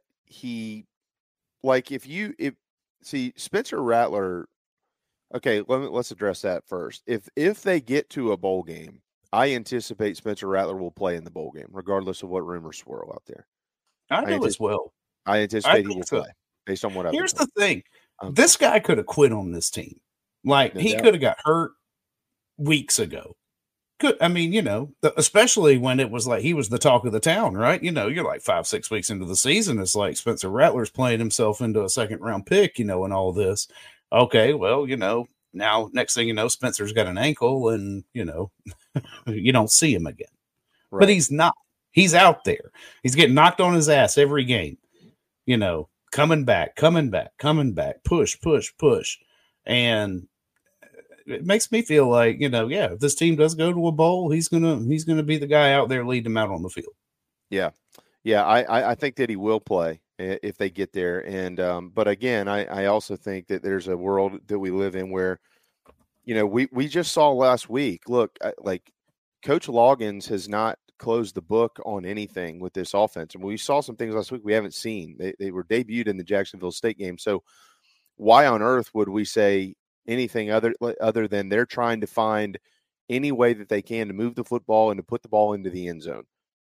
But they don't want to do it necessarily like at the expense of the future of a player either. Like you don't want a guy like Lenora Sellers to appear in 5 games this year and play, 9 total plays and burn a red shirt because of that. That would just be beyond idiotic. And they won't do that. So, but I do think if they feel like there is somewhere where he can help them, especially if the Carry-On Joiner, he's out this week. And if his injury is going to linger and be around a little while, and God, I hope it's not, because please tell me that's not the last time we've seen this guy wearing the garnet and black. He deserves a better exit than that. But if there is a real scenario where he can't be that guy that they will plug in sometimes, and whatever you want to call it, Wildcat or whatever, without jeopardizing Lenora Sellers' future and wasting a year, that's a spot where he could probably get in there and do some damage. So I think he will. And that's a good question from Sean. Yeah, I like it. I think so too. I just think, it's going to be, you got to have max effectiveness now because you don't want to, waste his years. And Sonder with I wish we had a type of Tebow package for Sellers in the red zone. I would say that they're probably, I would say there's probably one out there. let's just say that they've probably been working on. Yeah. With a talent like that and that athleticism, you have to plan for that. But unlike Tebow, you don't have 2 years to develop this guy unless you hit the portal hard. And I don't know, what the situation there is, but I mean, path of least resistance is at this point is, Rattler leaves after the end of this season and Sellers is probably the guy that is going to be in competition for QB1 next year. Mm-hmm. So, you don't want to, you want to maximize what you have. And Tebow had, that year to sit behind Chris Leak and they could use him and in more games than 4, let's say. Right. Now I agree. Ed asked, does playing in a bowl game count against the 4 games? It does. Last year there was a one-time waiver that was granted, but that's it. It does count. It does count. That was only a one-time deal. So I know there's some confusion out there about that, but it would count. Yes. All right. It is 12:23. We do need to slide to a quick break around here. Our friend, former All-American Michael Campbell, is helping young men and young women create the best swing they can with Soup's Swing Shop. You got to check it out. It's in the Chief Sports app. If you have somebody in your family, they're a baseball player, softball player, looking to get better, maybe need that extra attention in the off season. Yet this, February's coming quick. Tryouts, all of a sudden high school's here or whatever it may be, spring baseball. Maybe you live in an area where there's not like one of these workout facilities. I don't know where that may be, but wherever you are, and you're like, what do I do for this kid? How do I help him or how do I help her get better? Well, here's your solution. Virtual lessons with Michael Campbell. He's killing it. I mean, $30, $40, like you can even buy the biggest package he's got, unlimited lessons for a year. And that's only $750. I mean, that's pretty good money. Boy, you're saving a lot by doing that as opposed to going somewhere for somebody who's probably not as good at coaching as he is anyways. So make sure you find Soup's Swing Shop in the Chief Sports app. Glad to call him a friend. He was a hell of a player at South Carolina, and now he's helping young men and young women be able to grow up, and hopefully maybe one of those kids is able to break a bunch of his records one day at South Carolina, because he sure did set a lot of them. Soup's Swing Shop's a great Christmas gift for a young lady or a young gentleman who'd like to get a little bit better this offseason. Baseball isn't that far away. Neither is softball. Soup's Swing Shop. Timeout. We'll be right back. Chicken cock originated in Kentucky, like so many other bourbons. And so the resurrection of it, Paris, Kentucky, that's the county seat of Bourbon County. So much of this whiskey was being made in that Bourbon County, put on ships and barges and shipped down to Ohio, down to Mississippi, and got to New Orleans, where it got distributed all over the world. And people kept saying, well, hey, I want some more of that whiskey from Bourbon County. And so that's how bourbon whiskey got its name. And chicken cock originated actually in Paris, Kentucky, which is today Bourbon County. If you're in the upstate of South Carolina and are in need of residential real estate services, Cindy Bass Searfoss of Caldwell Banker Kane is for you. Ask her about the Village at Creekside, all of her listings in my hometown of Spartanburg, South Carolina, right there on Daniel Morgan Avenue, married to a lifelong Gamecock fan. And many of our listeners have already bought homes from her and been 100% satisfied with the detail and care she uses. Cindy Searfoss, 864-414-5271, Caldwell Banker Kane in the upstate for your real estate needs. Building your dream home is often just that, a dream, and sometimes a nightmare. But at the Barn Dough Company, they commit to quality and build without sacrifice. Customization, open floor plans, limitless flooring options, maintenance-free and easy installation perks, and affordability are just a few reasons why they've been named one of the best builders in the U.S. Believe in your dreams. Visit thebarndominiumco.com. That's thebarndominiumco.com. The Barn Dough Company, Gamecock owned, Gamecock operated.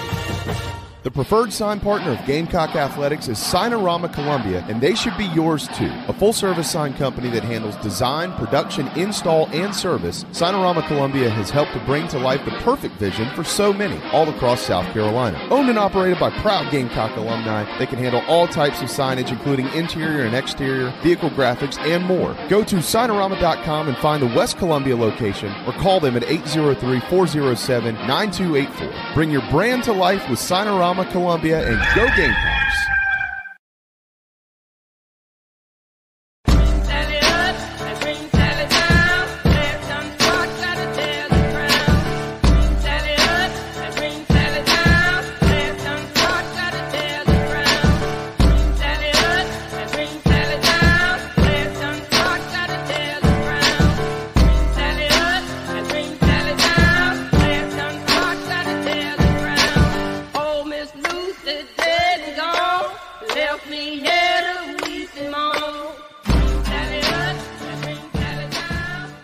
All right, 12:28. It is November the 8th. Yesterday was election day. I hope all of you got out there and did your civic duty voting.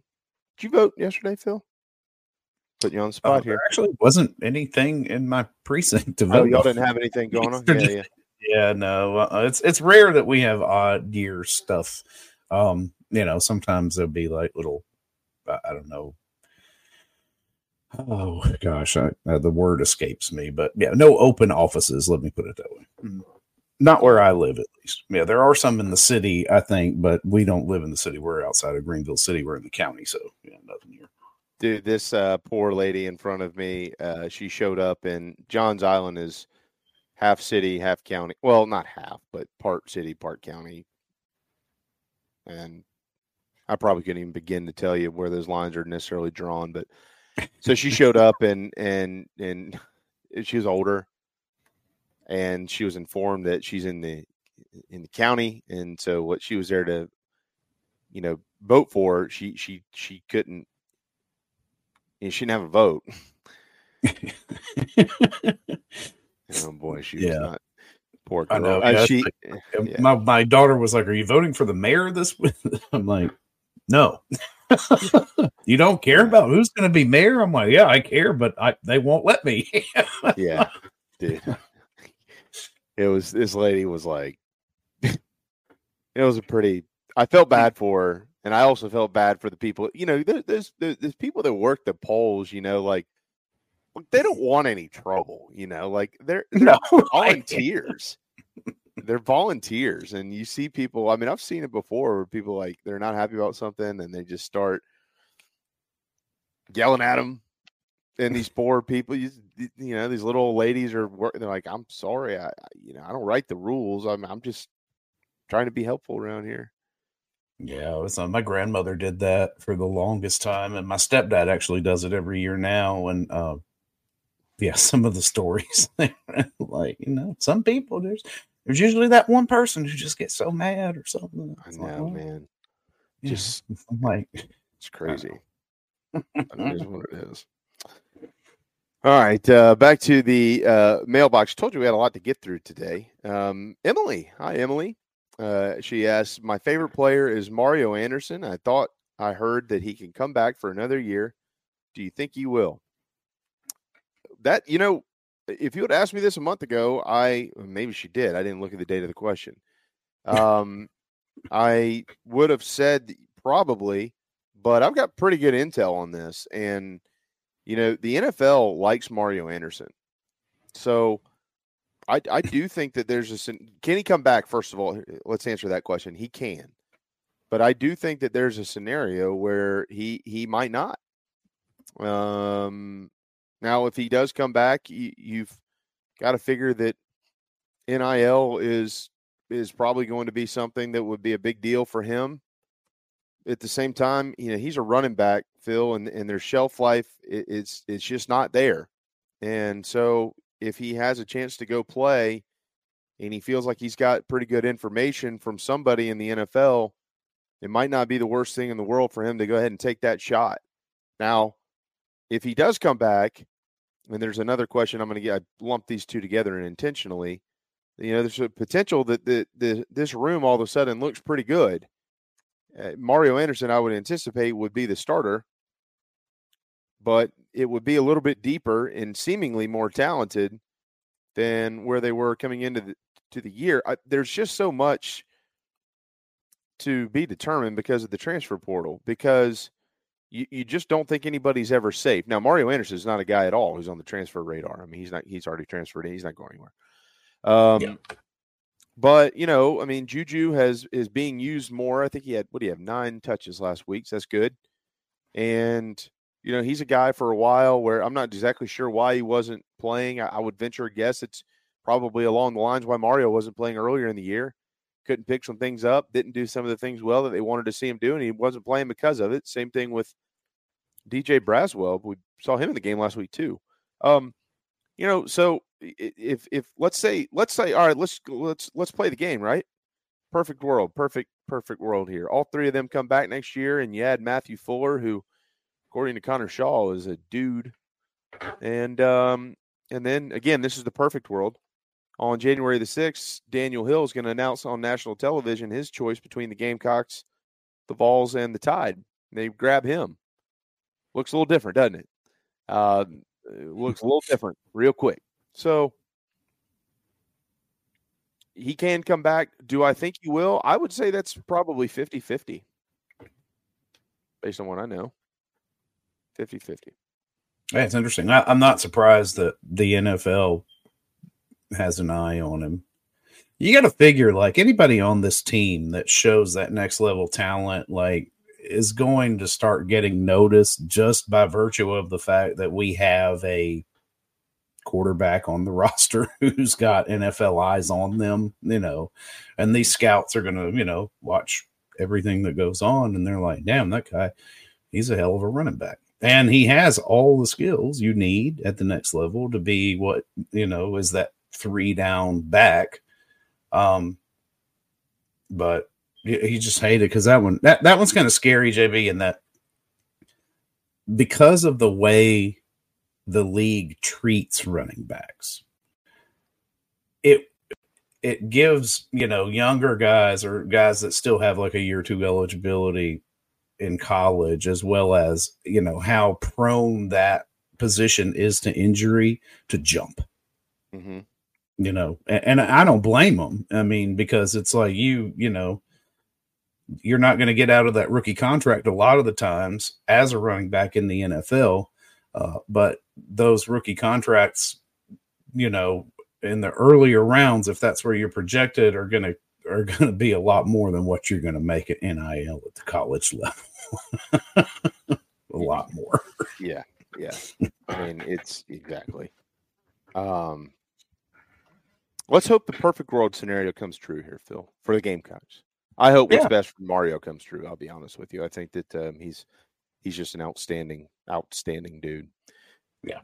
All right, and then that leads to Justin's question. Any news on running back recruiting? Why can't we get any running backs to play here? Is it Hardesty?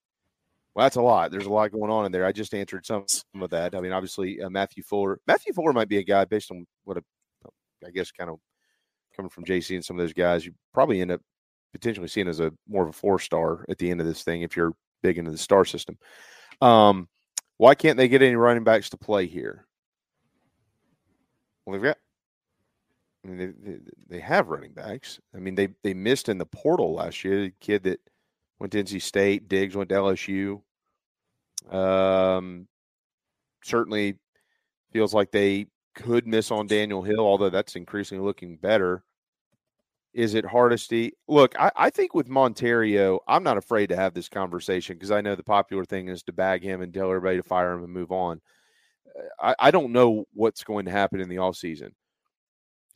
When I watch the running backs play since he's been here, overall, collectively, Phil, they're not bad. I mean, I think Joyner was too big. I think they bulked him up too much, and I don't think that was fair to him. He probably could have played running back at the weight that he was. Quandre White was all right. Kevin Harris, when he wasn't hurt, was all right. I'd say Mario Anderson's come along pretty well, right? So, I mean, you know, I'm not buying into that side of it. Now, can he recruit? He's got some work to do there. Yeah, they haven't been able to sign enough players, and they've missed on some. And you know what? And here's the thing. You know, we don't. I mean, we know some, but not all of the reasons with some of that. Might be more to it, if you know what I mean. We've already talked about NIL and things like that earlier today. So, you know, how big of an issue is Martin? And I don't know. Justin's asking the question. Is it him? Fair question. When a position group struggles, what do? You know, I mean, the first thing you do is go question the coach. You know, I don't know that that's unfair. I think that's fine. But I'm not.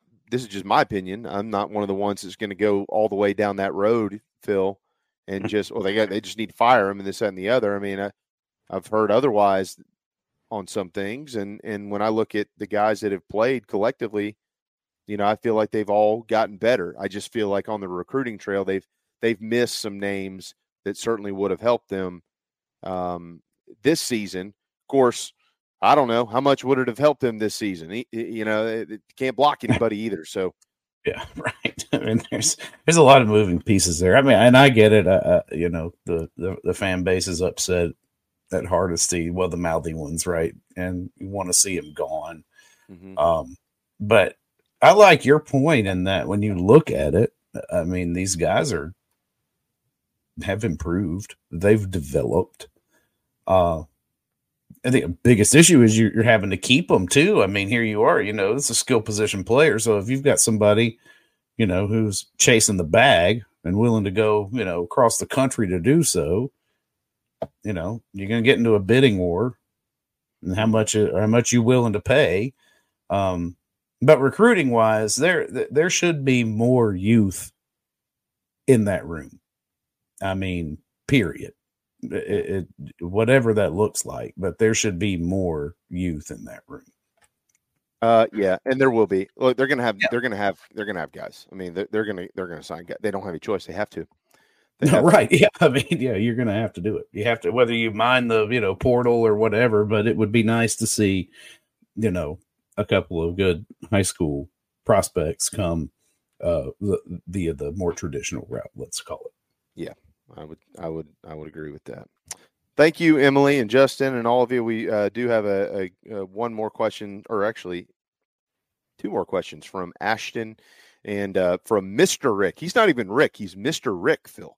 Mr. So we appreciate Mr. Rick dipping into the Chief Sports Staff and asking a very simple question: any transfers? And Ashton asks about Clayton White. It is 12:40. We need to take our final break of hour 2. I did see one other question a little while ago. Where's Matt? Are we not good enough for you? Who was that? Who was that? Yeah. It was somebody I know. That was Craig. Now, I'll Craig. give it to Craig. Craig is a dedicated late night Gamecock show listener. Craig, I've had enough of you. You're in timeout, Craig. Matt will be here in the 1 o'clock hour. Don't worry, man. Just chill. It's all good. It's okay. Craig, just grab your chicken cock, sit back, and relax. It's all good. And I'm talking about the bourbon.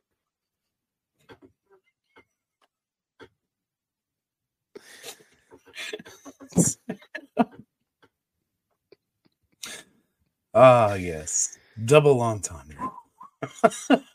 Hey, I don't generally do this. You know how I work, man. I could care less about this crap. I'm taking a pause. I was like, that's usually coming from me or JC. So, well, yeah.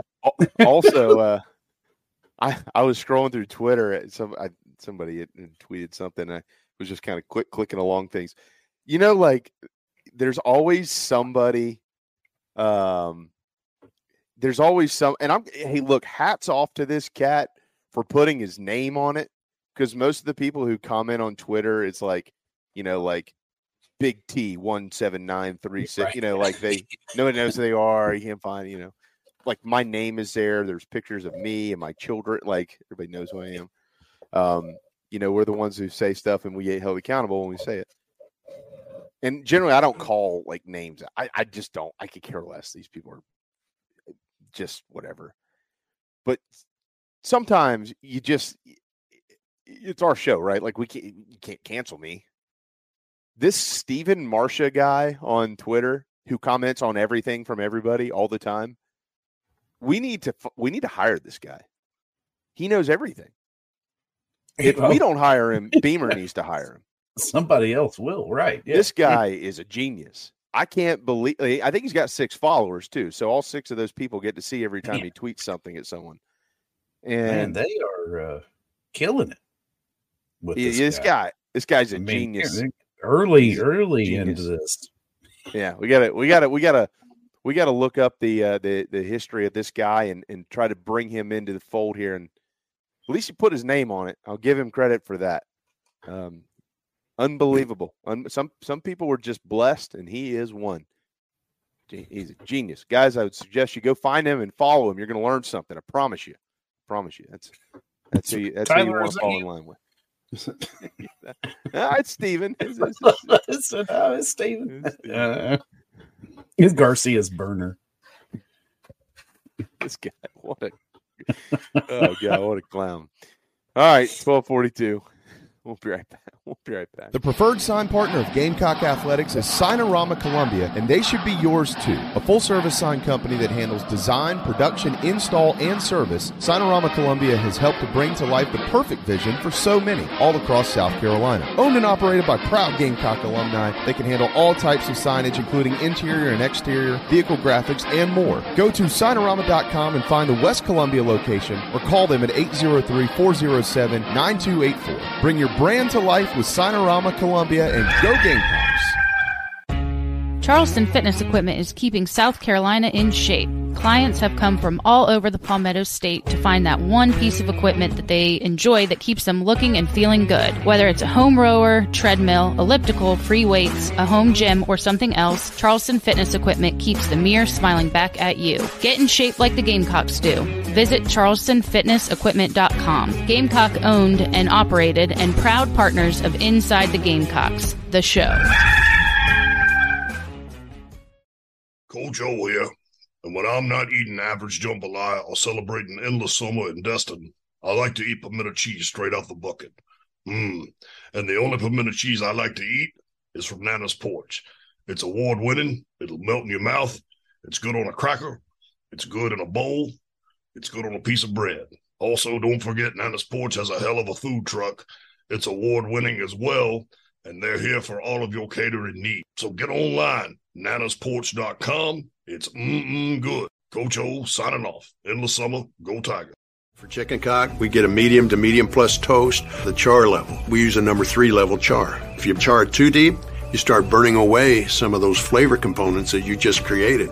If you just char a barrel and you don't toast it, you're going to create some of those flavors just on a thin layer just inside the char, but not the actual depth and full extent of flavors that you're going to get if you toast it properly. All those elements, that's exactly what they do. They boil down to great flavor.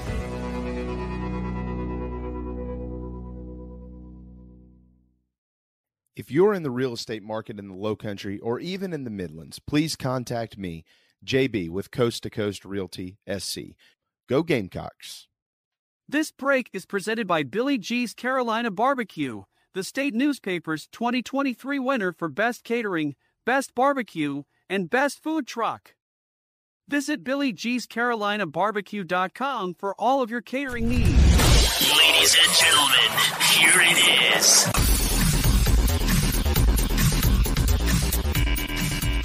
Thunder, feel the thunder. Lightning and the thunder, thunder, thunder. Feel the thunder. Lightning and the thunder, thunder, thunder. Feel the thunder. Lightning and the thunder, thunder, thunder. Feel the thunder. Lightning and the thunder, thunder, thunder. Feel the thunder. Lightning and the thunder, thunder. Golly. Man, I'm telling you, Phil, that dude is special. I mean, we've seen a lot of great receivers around here, and I mean, if you put him straight line race next to Troy Williamson, and I get it, like we all think Troy was probably the fastest ever do it when you got him in the straight line, not the quickest, but the fastest. I don't know that Xavier doesn't take him down, man. I mean, this kid is the thing that I love about him too is he's so blue collar. You know what I mean? He's so blue collar. Works his ass off. Yeah, He I mean, does. you know, He's gotta love great, it. great kid. I know that the town of Mullins, South Carolina, is just through the roof excited for the future of Xavier Legette. We had the chance to get to know him a little bit in the offseason. Wonderful, wonderful human being. He's going to play a long time in the NFL. Really good. Yeah. Really good. Really good. Wow. So cool. All right. Welcome back inside the Gamecocks, the show. We are powered by Electric Bikes of Charleston, electricbikescharleston.com. What a great big Christmas gift. Electric Bikes of Charleston. You don't have to be in the Low Country to buy one. You do realize that. You can go to the website, call Michelle. Certainly probably might want to come down and test ride it, but you don't have to be from here to buy one. But the reason that people come from everywhere is because of their service and because of their prices. electricbikescharleston.com. You do the homework on your own. I assure you'll figure it out quickly. Their service, their warranties, and their pricing, it all adds up to one of the greatest deals you can get. Craig said Demir Bird could fly too. Yeah, well, yeah, he could. Yeah. This cat, man, it's going to be interesting. First off, there will be a sign out in front of the town of Mullins saying that the hometown of Xavier this is the hometown of Xavier Legette. And then you're going to hear when he does move up to the next level, where he raced whoever the fastest person on the team. I mean, it just sets up so nicely for that straight line. I mean, 22 miles an hour. Yeah, I mean, it's unfathomable. And how well he catches the football now too. I mean, it's very natural. And at the end of last season, that was one of the things. Well, it's the thing that stood out to the naked eye the most from a fan's perspective. He seemed to have. He was a little shaky being able to hold on to the football, and that I mean, you listened to his teammates and Coach Beamer and his coaches and all these people in the offseason telling you about, what he had been doing to get himself better and just all these things he had cleaned up. And wait, you'll see. And we figured it out really quickly. Like, they were all telling the truth. Him, Spencer, I mean, that all that stuff was true. Like it all came true. So I just love to see, I mean, this team at the end of the day, they're 3-6, right? And that's the focus. You're pulling for the entire team, and I get it. But I always love to see the stories. And this year there are, on the offensive side of the football, those are elite stories. Mario Anderson and Xavier Legette, they're both going to play in the NFL, and there's homegrown South Carolina kids, so we all have a special place in our heart for them. Mullins, Goose Creek, or Somerville, that area, for Mario, but at the end of the day, it's the type of human being those kids are is what makes it special. So really proud of them, and it's been really, really neat to watch over the last few weeks, and I hope that both of them have a hell of a lot to do with what happens in these next 3 weeks, starting on Saturday. Which, by the way, if any of you haven't paid attention, and I'm not one of the guys that I don't skip football games regardless of how bad it is. If we didn't prove that back in 1999, I don't know what better of a way to prove it, because all you do is you just wish for football season. You miss it all year, and then you get 7 opportunities to walk into the ballpark, and then some people choose not to go, but then they bitch and moan for 8 months about not being able to go. I'm not one of those guys. That being said, Saturday might be a little bit chilly. It's going to be the high of 64, but it's going to be cloudy all day, and it's going to be maybe a little bit rainy. It looks like the rain actually might end up holding off to later on Saturday afternoon now. So it's not going to be the best weather day in Columbia, but that's football weather too. If any of you haven't paid attention, there's a quick weather report for the Vanderbilt Commodores and the Gamecocks at Williams-Brice. Not going to be warm on Saturday. It's going to be that like 64 is where it gets when it's like 3:00, if it actually gets there because of the cloud cover. So it's going to be that just a little breezy, nippy, cloud covered, cold in the morning. Yeah. Last weekend wasn't too bad. It was, you show up and in layers and then just, peel them off as the day went on. Yeah. Well, we sit in the south end zone, so we weren't really able to do that. The sun doesn't come around until later on when you play those noon games after, later on in the year.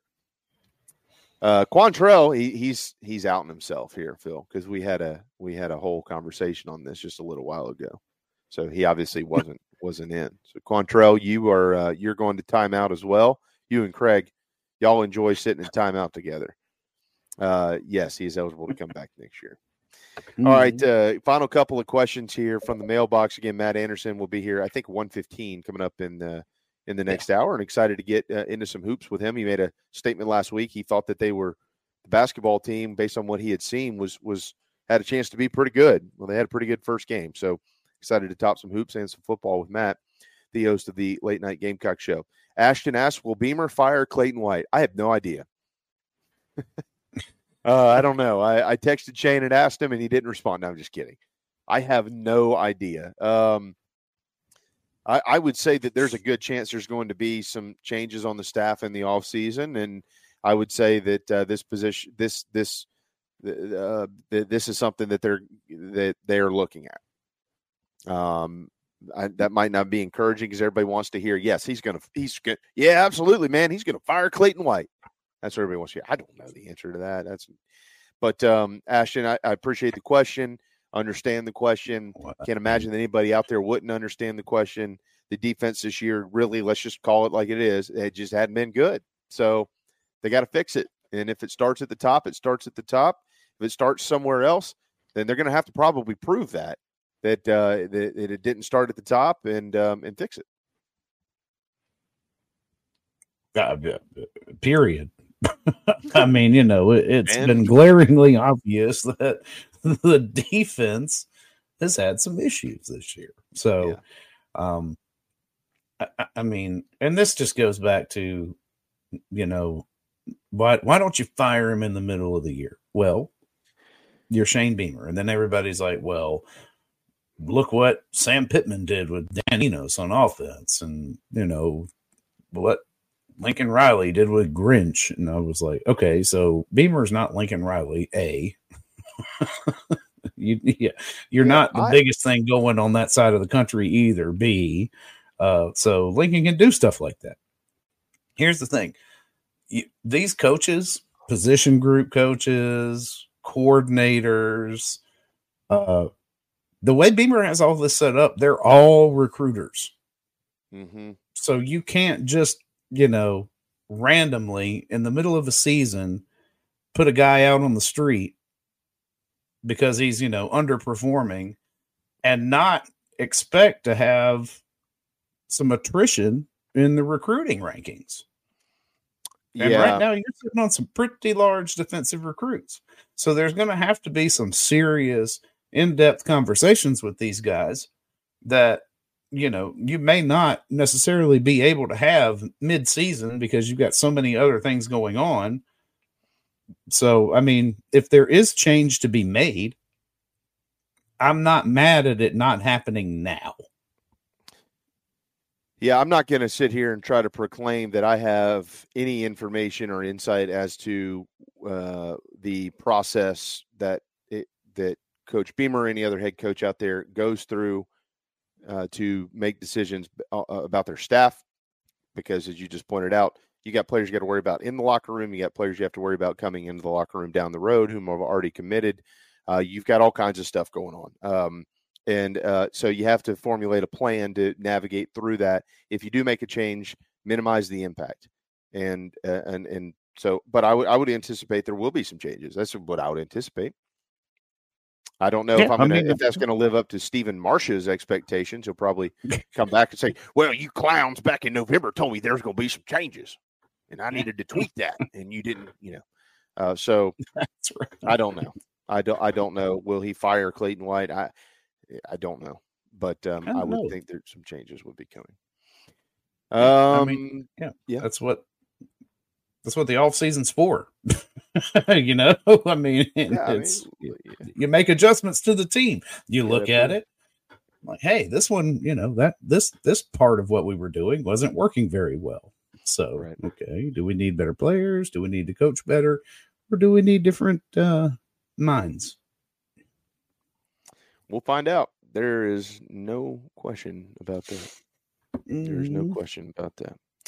It's going to be an exciting December, I feel. Just everything the way it stacks up. And I don't know crap.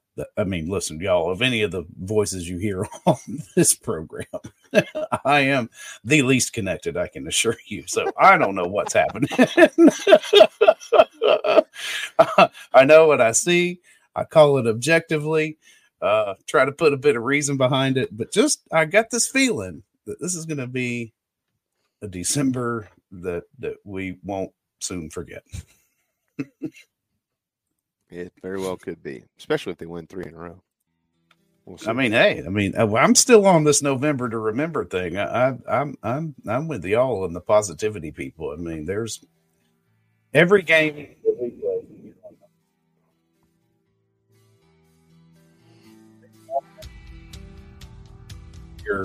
We're due.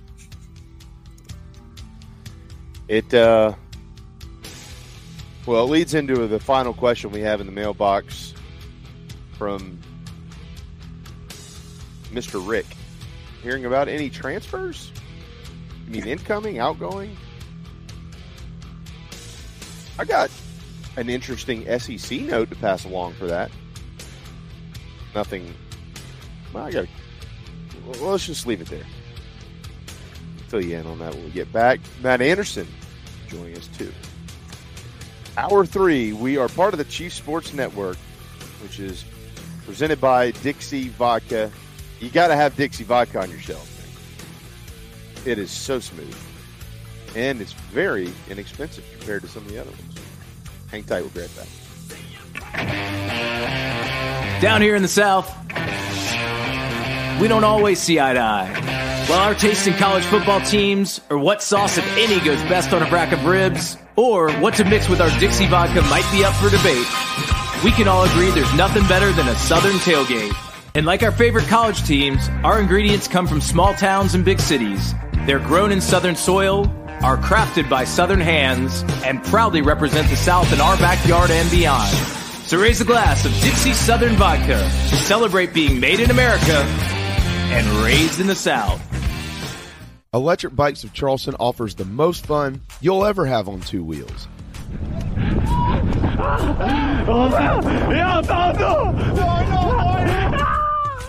Magnum, Velotric, Aventon bikes, and more and they sell to consumers all across the state and offer outstanding warranties and service after the sale. 5 levels of pedal assist plus a throttle help you handle the southern heat better, but still get great exercise. Bikes are available all ages and sizes. ElectricBikesCharleston.com or stop into their store in Mount Pleasant. Electric Bikes of Charleston, powering inside the Gamecocks, the show. Golfers and wannabe golfers, former Gamecock golfer Meredith Taylor is now a full-time golf instructor in the Midlands of South Carolina. In-person golf lessons are held at the Country Club of Lexington. Half-hour, hour, on course 9 or 18 holes. And if you're outside of South Carolina, Meredith conducts virtual lessons. Just send in your golf swing for analysis. Gift cards are available for in-person 1-hour lessons. Connect on Twitter at Mayor Taylor and find her online at McKellarEnterprises.org. Her email is on the website. Schedule your next lesson today with Meredith Taylor, former Gamecock golfer.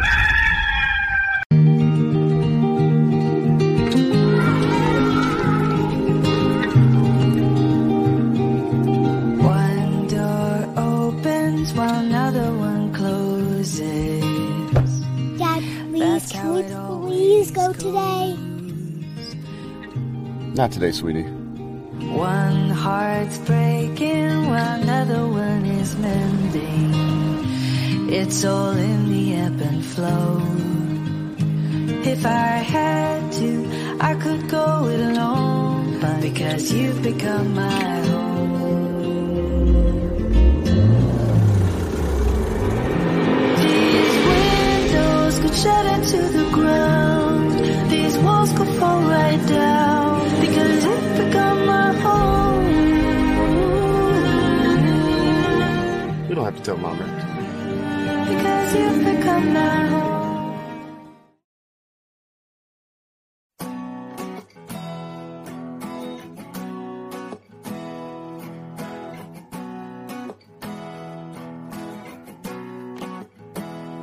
With a little love and some tenderness, we'll walk upon the water, we'll rise above the mist.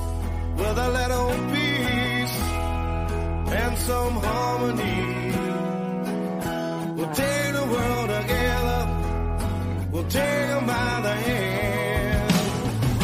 'Cause I got him for you. Oh, I wanna run with you. Yesterday, I saw you standing there. Your head was down, your eyes were red. No comb, I touched your hair. I said, get up and let me see you smile. We'll take a walk together, walk the road a while, 'cause I got him for you. Final hour inside the Gamecocks, the show built by the Barndo Co. Always live from the Signorama Studios. They are the preferred sign partners of the Gamecocks. Welcome back, Phil and JB. JC will return tomorrow. Agree or disagree is coming up in just a little bit as well. Carolina, Vandy this weekend, noon in Columbia. Hopefully the last noon game of the season. Phil, back to the mailbox here. Glad to have everybody, and sure hope that you're having a wonderful Wednesday. It's warm out there, too warm for me in November. Cool it down, man. Cool it down, and it will starting this weekend. It'll come back down. But the final one, hearing about any transfers, I'll say this: I've got a little tip on this. That there is a major quarterback in the SEC that is exploring transferring. Where to? It probably would like to stay in the SEC if at all possible. That's really, I don't know. I don't want to say the name because, if Phil, if you say the name and then it doesn't happen, then, oh, no, that was never going to happen. The guy made all that up. Well, so I don't want to be put in that spot. But no. But I was asked a question. You're hearing about any transfers? This would be a major name to keep an eye on. It is a quarterback situation. Now, the Gamecocks, of course, feel like they're going to be in pretty good shape in the future with their quarterbacks and Lenore Sellers and Dante Reno and others. I would say on top of that, on on that note there, it's really difficult to envision an offseason in which there is not a quarterback or more that leave the program. I mean, it just kind of is what it is. I mean, if Lenora Sellers is going to end up being what everybody thinks he's going to end up being, Dante Reno going to be a young guy that they have thrown a lot of eggs into that basket, I don't see how or why one or two of the other guys that are in the room would want to stay here. Do you? No. I mean, that's one position where, yeah, I mean, it's one position where you get one shot to transfer now. And well, two, you still get the graduation transfer, but either way, and you want to play. I mean, you got to think about it. The guys in these rooms that are come up through the high school ranks were the most athletic kid on the field for their teams in high school. They are not used to waiting, and they get a little antsy. and you got to read the room. I mean, I hate to say it, but I mean, if there's other guys coming in, you got to read the room. You're sitting there with Lenora Sellers, and like you said, you got Reno coming in. You got Duckworth on the hook for 25. You already got a 26 kid talking to. I mean, it's like, okay, what you gonna do? I mean, and so there's going to be some. There's going to be some guys on this roster that probably will not be on next year's roster. And the moves you make in the portal, especially at quarterback, are going to be, I would feel like, driven by Lenora Sellers and how you feel like you want to develop and use this guy for next year. Yeah. So, yeah, I mean, that's the name driving it all when it comes to talking about quarterback transfers. Yeah, there's no doubt. We are not talking about Brock Vandergriff, by the way. No. Yeah, I was going to say, and it's not Brock Vandergriff. No, it's a starter. I actually know who that guy is, so that's interesting. Yeah. There you go. Take that, connections. Yeah, it's yeah. So I think we're just really being naive to not expect. I think every fan should expect, Phil, that there will be players and probably significant name, or I don't know about significant can get stretched. Let's not use that word. Popular name or big names, familiar names. There you go. I think we're all naive if we think that there won't be familiar names that enter the transfer portal.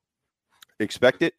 If they don't, then applaud whatever you want to applaud. Celebrate however you want to celebrate with some chicken cock. How about that? Yeah. But it's just going to happen. It's going to happen everywhere. It's already happened here. It's going to happen again. They are going to lose guys. I don't know who they're going to lose, but they are going to lose guys. So we might as well just expect that.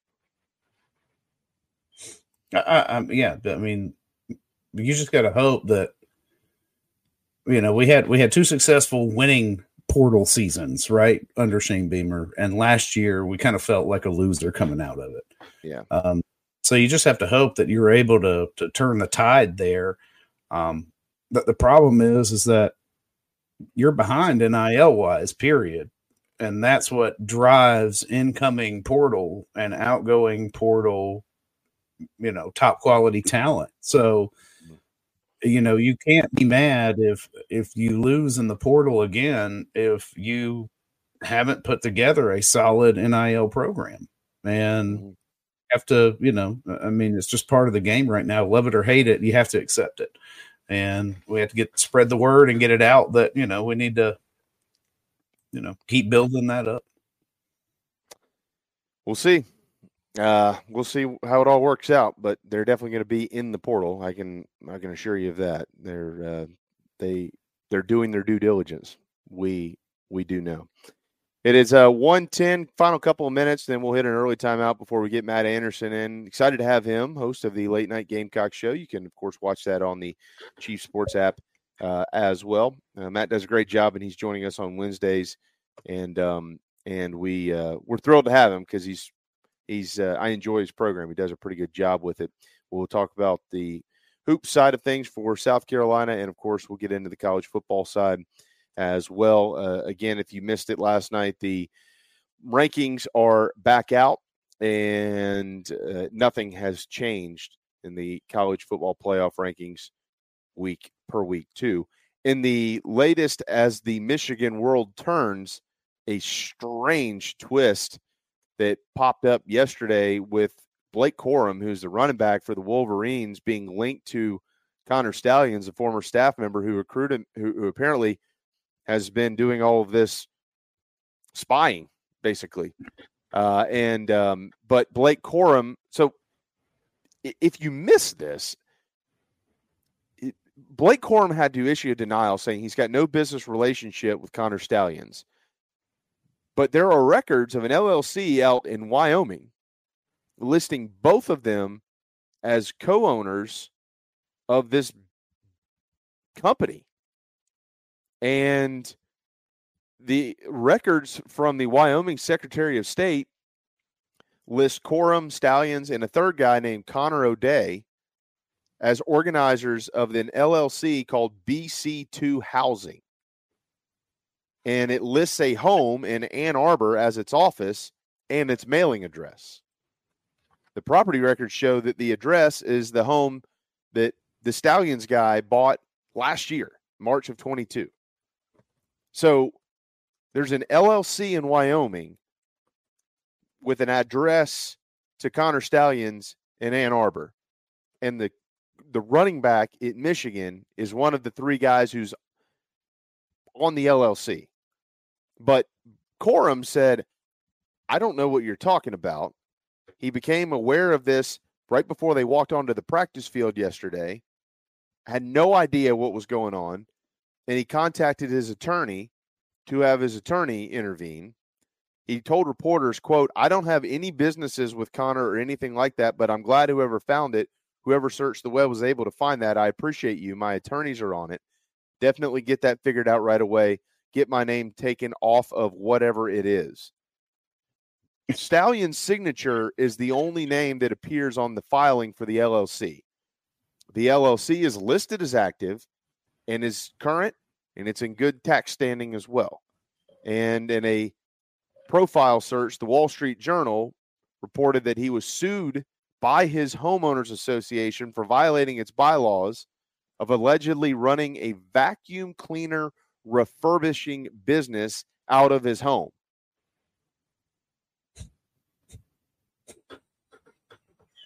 It's a vacuum clean refurbishing business. Listen, What? you know, if you're a Breaking Bad fan, then that vacuum cleaner refurbishing business is just a front for making others disappear. So, I mean, there's no telling what's going on up there. I've never heard of such a thing. I don't even know where to start to begin talking about such a thing. So I guess I would ask a couple of questions. Not to be and I know we gotta go here, but not to not to play the devil's advocate card, but I guess I don't know what I remember when I was in college, I didn't have just an attorney on dial. That's the one thing that you said that really kind of stuck in my head there. I was like, damn, what a time we live in that damn players have attorneys. Like, I'm my attorney. Yeah, I mean, you got an attorney. I mean, I guess maybe you have one if you're for NIL deals. I could imagine that's that. what I figure is like you probably have some sort of contract lawyer you have, either retained or have used to look over your things. But yeah, no, I doubt he's got a, I mean, I don't know. It wouldn't surprise me, JB. It's 2023, man. Well, if you're Connor Stallions, and let's say you just made, this really is what it is. This guy has nothing to do with it. Blake Corum. Why'd you write his name in there? And like, why are there? I mean, I own an LLC. I mean, I'm sitting here trying to, of all the paperwork I've filed, I guess I could be the only one. I mean, I guess articles of organization, you could technically have another. So I don't. Maybe their laws are a little bit differently. Maybe there's a reason why they filed it in Wyoming. I don't know. I have no idea. But this thing, I'm. So you've got like this whole debacle of the legal stuff going on, and then you got the football stuff going on. And I'm going to tell you, if they win out and they get to 13-0 and they're in the college football playoff, oh man. I mean, and that's why, for the first time in my life ever, I think I'm pulling for Ohio State just to please put an end to this. Yeah.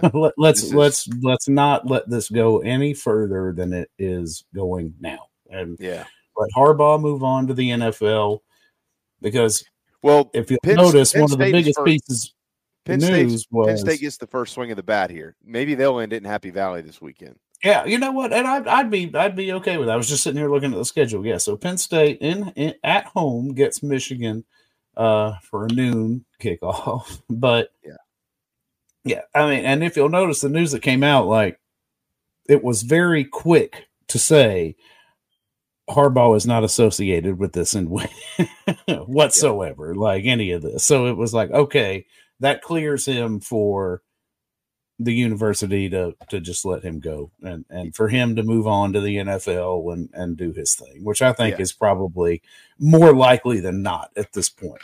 Yep. Sonder points out no individual income tax. Yeah, there's no state. I mean, my in-laws live in Laramie and in Cheyenne, so I get it. There's no state income tax out there, but they're doing business in Michigan, so I don't understand how this is. I don't know how they're.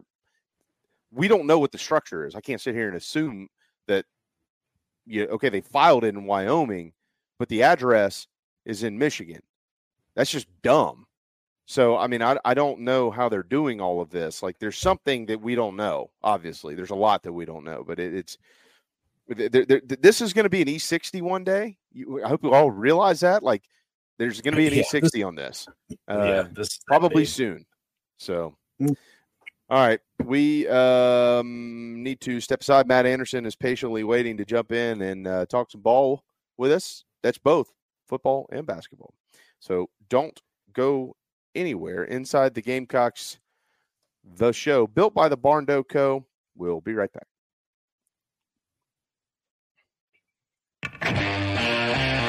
Down here in the South, we don't always see eye to eye. While our taste in college football teams, or what sauce, if any, goes best on a rack of ribs, or what to mix with our Dixie vodka might be up for debate, we can all agree there's nothing better than a Southern tailgate. And like our favorite college teams, our ingredients come from small towns and big cities. They're grown in Southern soil, are crafted by Southern hands, and proudly represent the South in our backyard and beyond.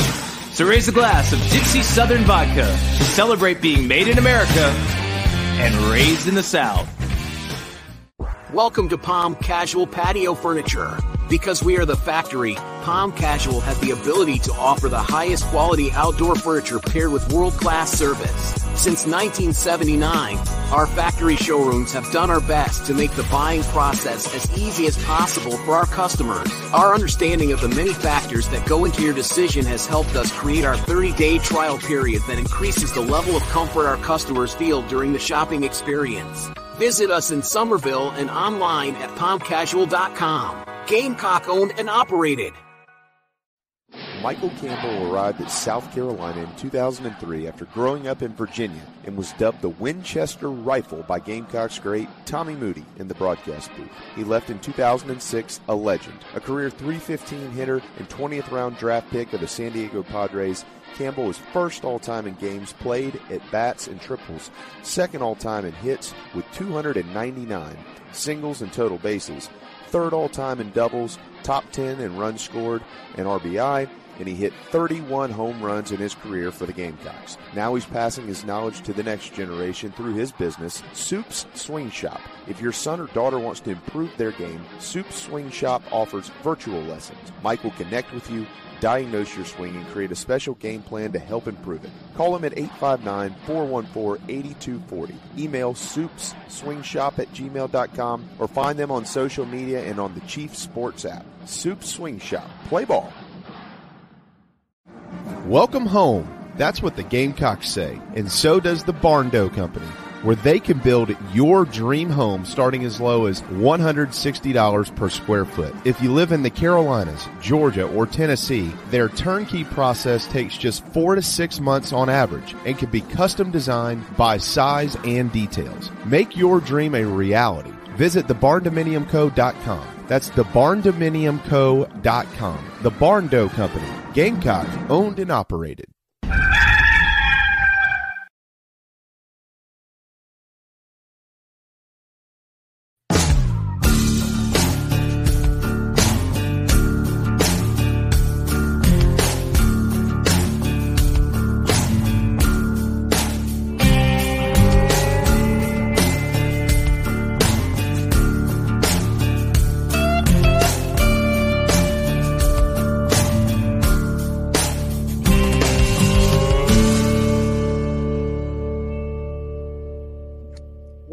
Welcome back inside the Gamecocks, the show served by Chicken Cock Whiskey. Quick men's basketball note here. They have signed Oku Federico, a 6'9" forward out of Helsinki, Finland. Not to be confused with Helinski. I think you actually could spell Helinski from that.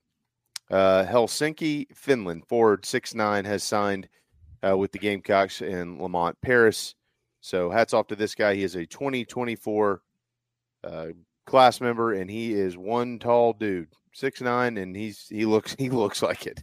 So congratulations to this young man, and for signing here with the Gamecocks, and we'll see him in uniform at some point in time in the future. I'm looking at actually some of his some highlights right here. He's got some game, Matt. He's got some game. Say Gamecocks, by the way, are 1-0. We're joined by Matt Anderson from the Late Night Gamecock Show. And you pointed out last week on our program that you had seen them, you liked them, you felt like they had a chance to be pretty good. It's just one game, so we're not going to overreact or anything like that. But I'll tell you, the takeaway I got is they attacked for 40 minutes, and you don't. It's not often you see Gamecock basketball teams attack for 40 straight minutes, but maybe be able to have the guys who can knock the shots down while you're doing that. And they did the other night against Upstate. Yeah, absolutely. It was a fun game to watch. One of the things that I always look at, and me and Phil were texting during halftime of that game, and I always take a screenshot of the box score at halftime. I took a screenshot of the box score at the end of the game. Look how things went. But one of the things I enjoy too about Ken Palm's website is he actually breaks the game down into quarters. And looking at the game here against USC Upstate, in the first quarter of the game, the Gamecocks outscored Upstate 18-9, so doubled them up.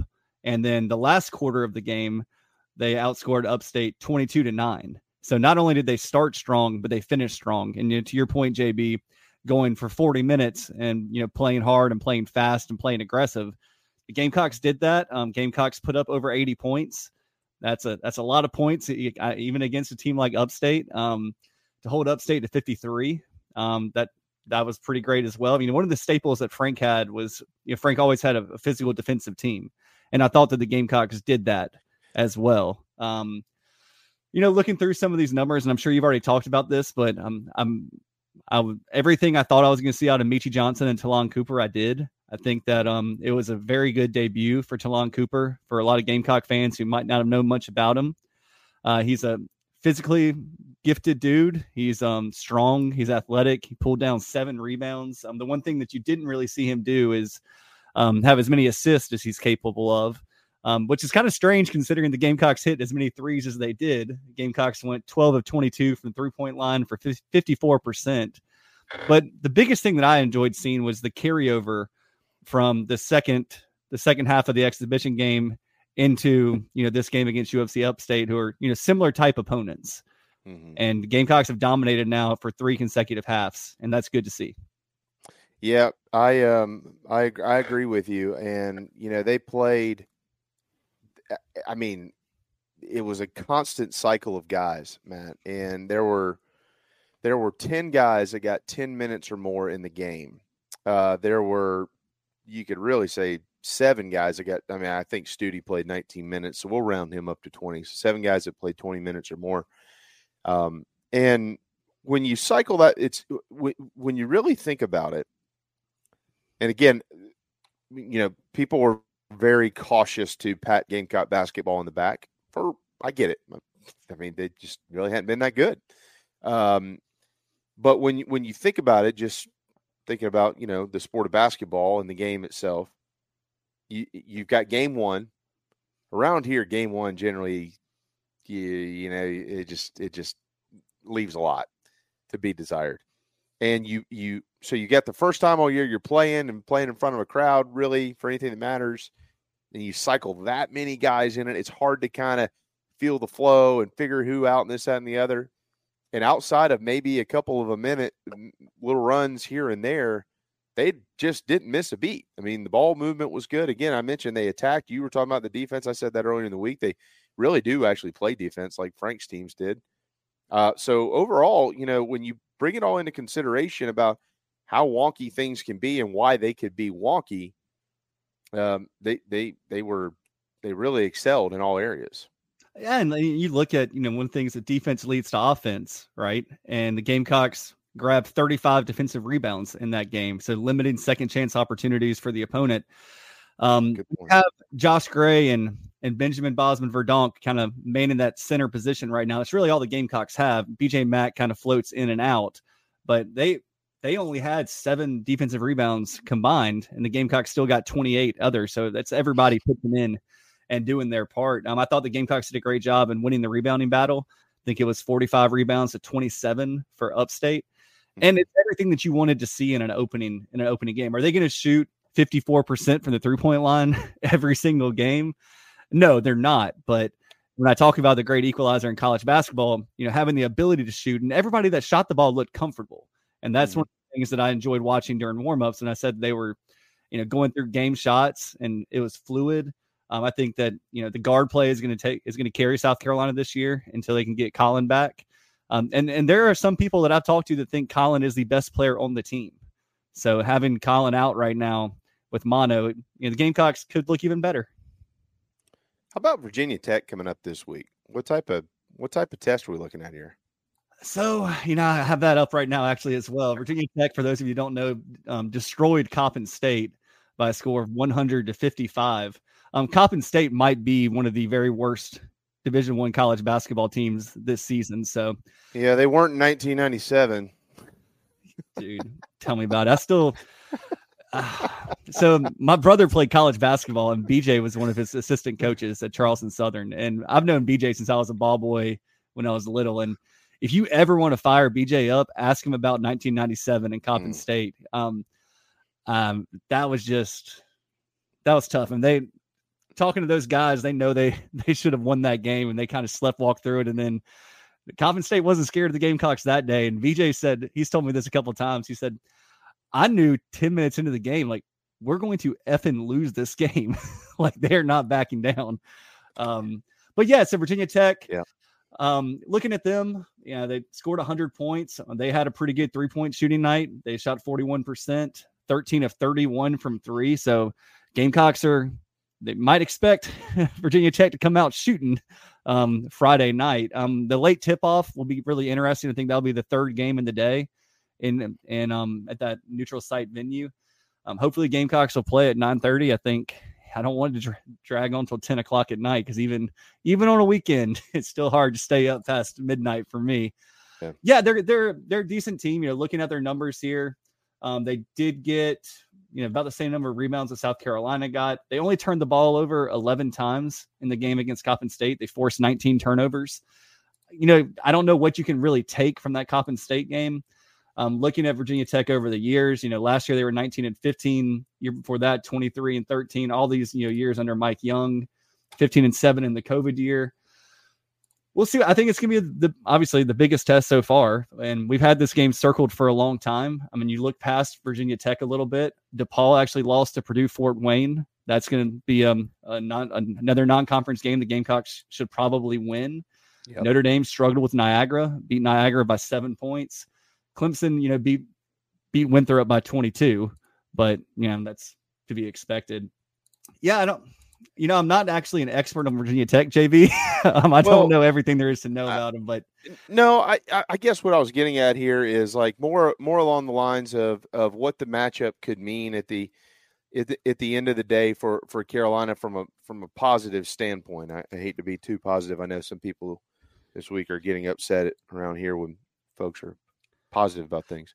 But we have hinted at this before, where you've got a bunch of games that are winnable in November, but are also potential resume boosters without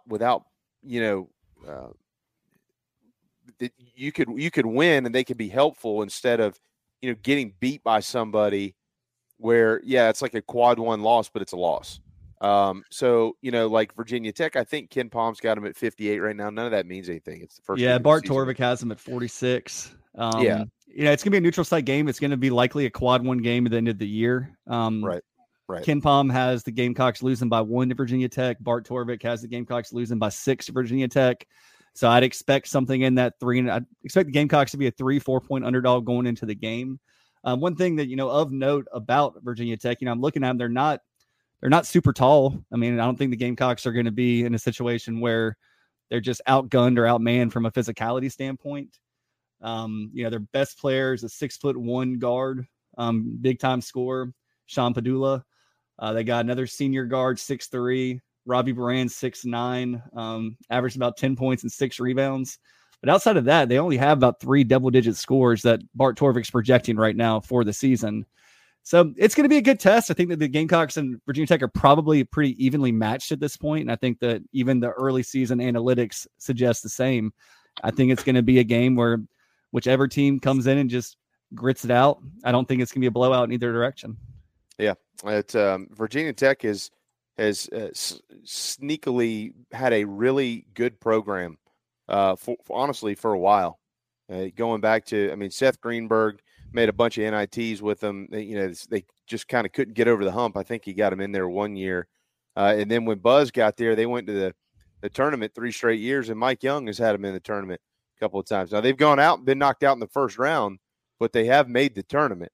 So since 2016, they've been there 5 different times. You just don't think about Virginia Tech often when you think about that ACC and how talented it is. So good test for Carolina coming up on Saturday or on Friday night, as you mentioned, a little bit later. And then the rest of us got to get up early Saturday morning and get ready for Carolina and Vanderbilt and football. VMI is next week. And then as part of that, you got VMI and then DePaul as part of the Arizona tip-off. So we'll kind of see how that works itself out. I think it's like Grand Canyon and San Francisco are the other two teams in that tournament. So they'll play the winner or loser depending on what happens against DePaul. It's funny you mentioned Virginia Tech being kind of sneaky. I was listening to the CBS Eye on College Basketball podcast, and they mentioned how Virginia Tech beat Duke recently, and they did not storm the court. Every time Virginia Tech beat Duke over the years, they would always storm the court. And the commentators are like, when did Virginia Tech get good enough that they don't storm the court when they beat Duke? When they're expecting it now. I think does that say more about Virginia Tech, or does it say more about the state of Duke right now? Yeah. Dude, Duke they're signing players at a rapid pace. Yeah, they are still their recruiting is still top notch. So yeah. I saw a CBS article, if Duke signs this one kid, they'll have the best recruiting class of all time this year. Yeah, which is crazy that they're doing it without Coach K. You could see that. Wow. Yeah, no doubt. I get just like Dawn had a couple of years ago. Virginia Tech, Notre Dame, and Clemson, all ACC opponents in the non-conference schedule. We'll see how good the ACC is this year, but it probably serves South Carolina good if they can win all those games and that league have a nice year. Speaking of Dawn, there's nobody in women's basketball that made has made a statement. Actually, matter of fact, it's quite the opposite for the team that was the face of women's basketball coming into the season for LSU, getting downed by Colorado on the opening night. I don't think that's going to negatively affect their season. I actually think it'll positively affect them because, Kim Mulkey, she ain't gonna put up with it. But Dawn and her young ladies went overseas and beat the crap out of Notre Dame. And Malaysia Fulwiley has the play of the week. And at the end of the year, it might survive as the play of the year. We'll see. There's a lot still to be determined. But, dude, Dawn called her a generational talent. Now we've seen it. They just reloaded. They're good. They're talented. It's as close as I've seen to like an Allen Iverson type player. Yeah, that freshman, she's something. I mean, she's like Kyrie Irving with the ball. The way she moves, the way she can handle it. She's gonna be a problem. She's gonna be a big problem for a lot of people going forward. Yeah, she's gonna be something. It is so neat, though. I mean, to have that. I mentioned LSU being the face of college, at least the women's side of college basketball. I don't even know that I believe at that. I know they won the national championship, but it's just really still hard. Like they love Dawn. They love Dawn, and this team's going to be right back in the thick of it. Number 6 in the preseason. That won't be the case when the new rankings come out next week. All right, moving to football here. Carolina won. This has been talked over and over and over. We've had 3 days of it, Matt. We've all addressed this in every way in which you can address how sloppy it looked. But again, they still got the win. They're going to have to be better to win the final 3. I know that. Do you think that who would win, Vanderbilt or Jacksonville State, if they played? Oh, I'm all day Jacksonville State. Heck, yeah, Jacksonville State. I don't think Vanderbilt's kept they have lost every game to a Power 5 opponent for like the last 5 years, only by like 15 plus points. I mean, Jacksonville State's a better program. They're better defense, better offense. Yeah, Jacksonville State's a better program than Vanderbilt right now and win this year, in my opinion. Are you surprised? Is anybody surprised that Vanderbilt has been as bad as they've been this year? I am. I thought they'd be better. I do the SEC whip around on my show every Thursday, and Vanderbilt was putting up some numbers in the passing game to start the season. Reality kind of hit when they got to the SEC portion of their season. Actually, it really hit against Wake Forest, but I'm a bit surprised, I would say, but I don't take Vanderbilt for granted anymore. I'll put it that way. I don't take it for granted. No, I mean, look, they've had a difficult road to hoe the last few weeks as well. I mean, Auburn's 5-4. But prior to that, the Kentucky game was going to be difficult. Missouri, going to Florida, Georgia, on the road at Ole Miss. Like, that's a hard stretch for Vanderbilt. But I felt like they had more talent than they have. And you always feel like Vanderbilt's going to – I mean, they did it last year to the Gators. There's always somebody that it happens to. They've had plenty of 0-8 type years. I know that. But they really haven't been in any game to make anything like that happen. Like when Barry Odom beat them 40-37 out there at UNLV in the – what was that, the fourth game of the year. You started to realize quickly, yeah, okay, this might be difficult, and they just haven't. I mean, they haven't really even put up a fight. I mean, I thought last week they had a chance to kind of get back in the game, and Auburn put that to bed quickly.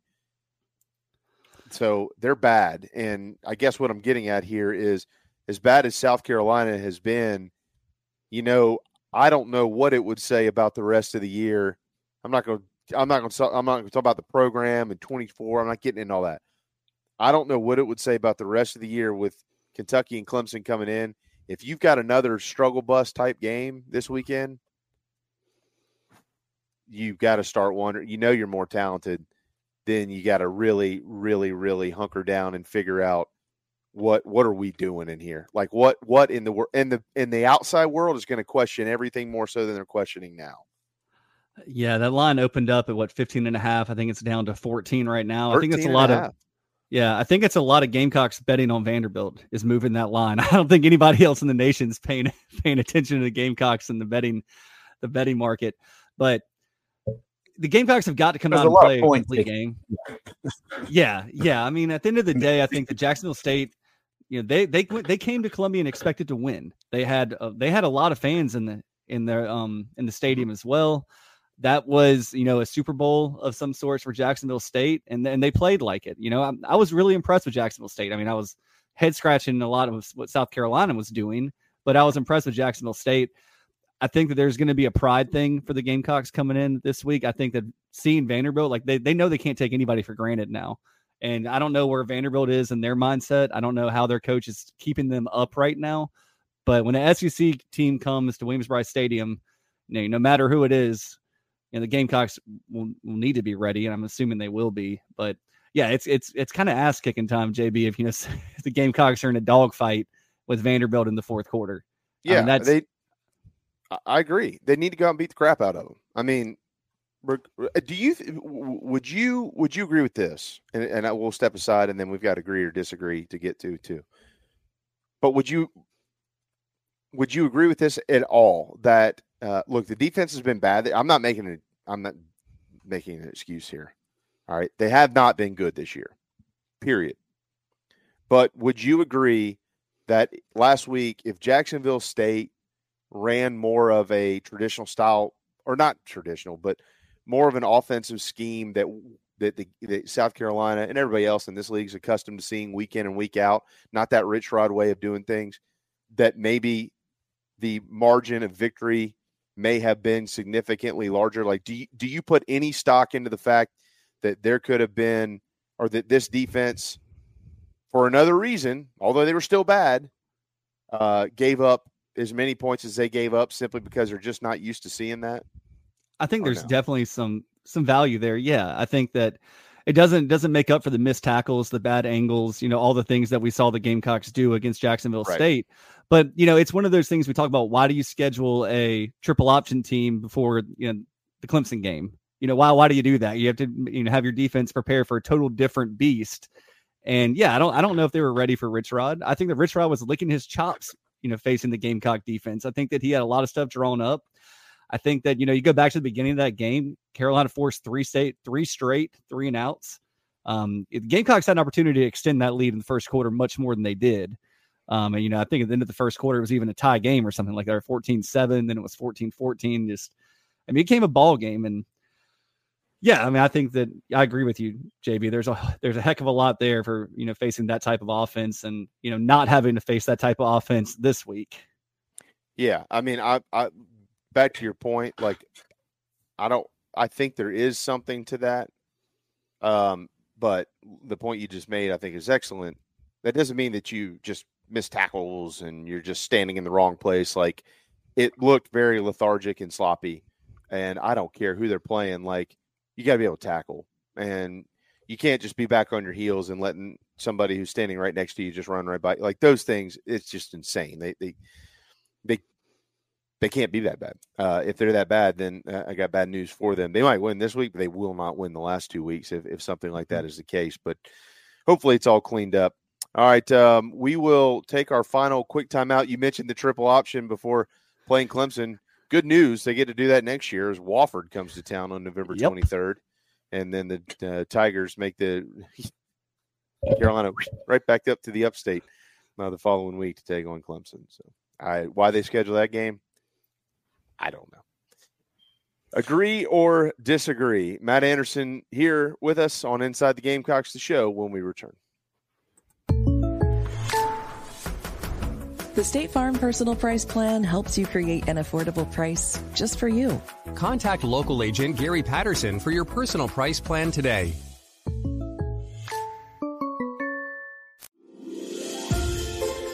This holiday season, you can give a gift like never before. Hey guys, it's JB. Rescues in Resin produces custom designed wood and resin products. From tables to wall art, coasters to cutting boards, and pretty much anything you can dream. Proud Gamecocks and veteran-owned, Dustin and Tabitha are creating products that will blow your family and friends away when they take the wrapping paper off this Christmas. Check them out in the Chief Sports app now to get your custom order in before it's too late. Rescues in Resin are also proud supporters of Carolina Rise and proud partners of the Chief Sports Network. Rescues in Resin at gmail.com or in the Chief Sports app is where you can find them. Change your gift-giving game today by ordering a custom design through our friends Tabitha and Dustin and Rescues in Resin.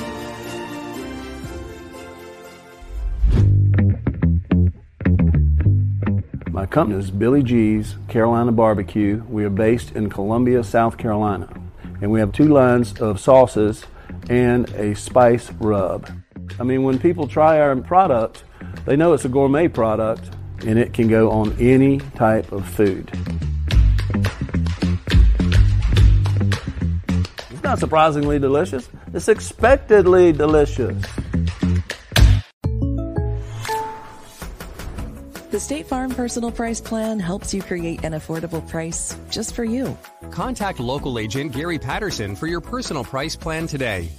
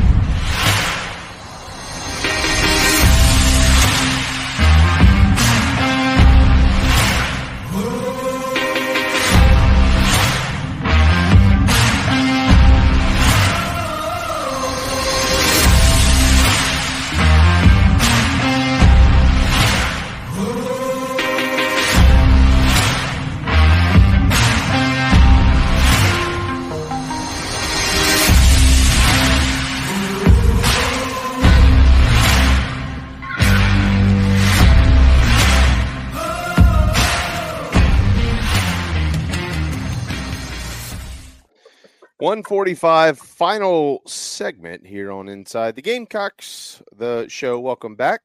Our friend Matt Anderson joining us today. Can we say that as he does now every Wednesday? Is that true? Yes. Okay. Right? So, yeah. I don't want to throw Matt under the bus here. I don't want to, No. I'm flexible. It's kind of, yes. The internet's kind of glitchy on my end right now, it seems like. Oh, can you hear us? Can you hear me? Kind of. It's kind of going in and out. Yeah, but it might be on him. It might be more on Matt's side of things. It seems better now. Oh, okay. Good. Well, that's good to know. All right. Final segment here on our program with Matt, part of the Inside the Gamecocks, the show. Real quick here, previewing the upcoming weekend again. We'll talk about a lot of this tomorrow with Mike Morgan, and then again when we make our picks on Friday. But really interesting week in the league. Mississippi State on the road at Texas A&M. You're beginning to kind of hear some crazy talk. Mike Leach died, and this is the first year of Zach Arnett taking over the program, and everybody's pissed. And if they lose, they'll be 4-6, 1-6 in the league, and everybody wants him out. Well, I got news for them. They're probably going to lose because they're in Kyle Field against an A&M defense that's pretty good at home. Florida's at LSU. Both these games are on Saturday night. LSU's almost a 2-touchdown favorite over the Gators. There's another one who, if you lose, I love Mike. Mike says there's no way that Florida would fire Billy Napier. I disagree with that. Now, he knows it better than I do, and he knows a lot of the big dudes down there at Florida. But in the name of 2023, it's just a different world than it was yesterday. And I think if they finish on the skids and don't make it to a bowl game at 5-7, even if they do at 5-7, one of the 5-7 teams, what if they made it to a bowl game at 5-7 and then lost the bowl game and finished 5-8? You think he'd be back next year? I don't know. I'm not calling. Look, I don't like calling for heads. I don't care. That's not what I'm doing. I'm just saying, that's one of those fan bases who they like to pull the trigger quick. So, Yeah, regardless of that, JB, looking at their SEC schedule next year, oh my gosh, they have a murderer's row. I mean, if I'm Napier, I'm doing what college basketball coaches do, and I'm taking another job right now and before I get fired and just keep job hopping around because it's just a matter of time for Billy Napier in my mind.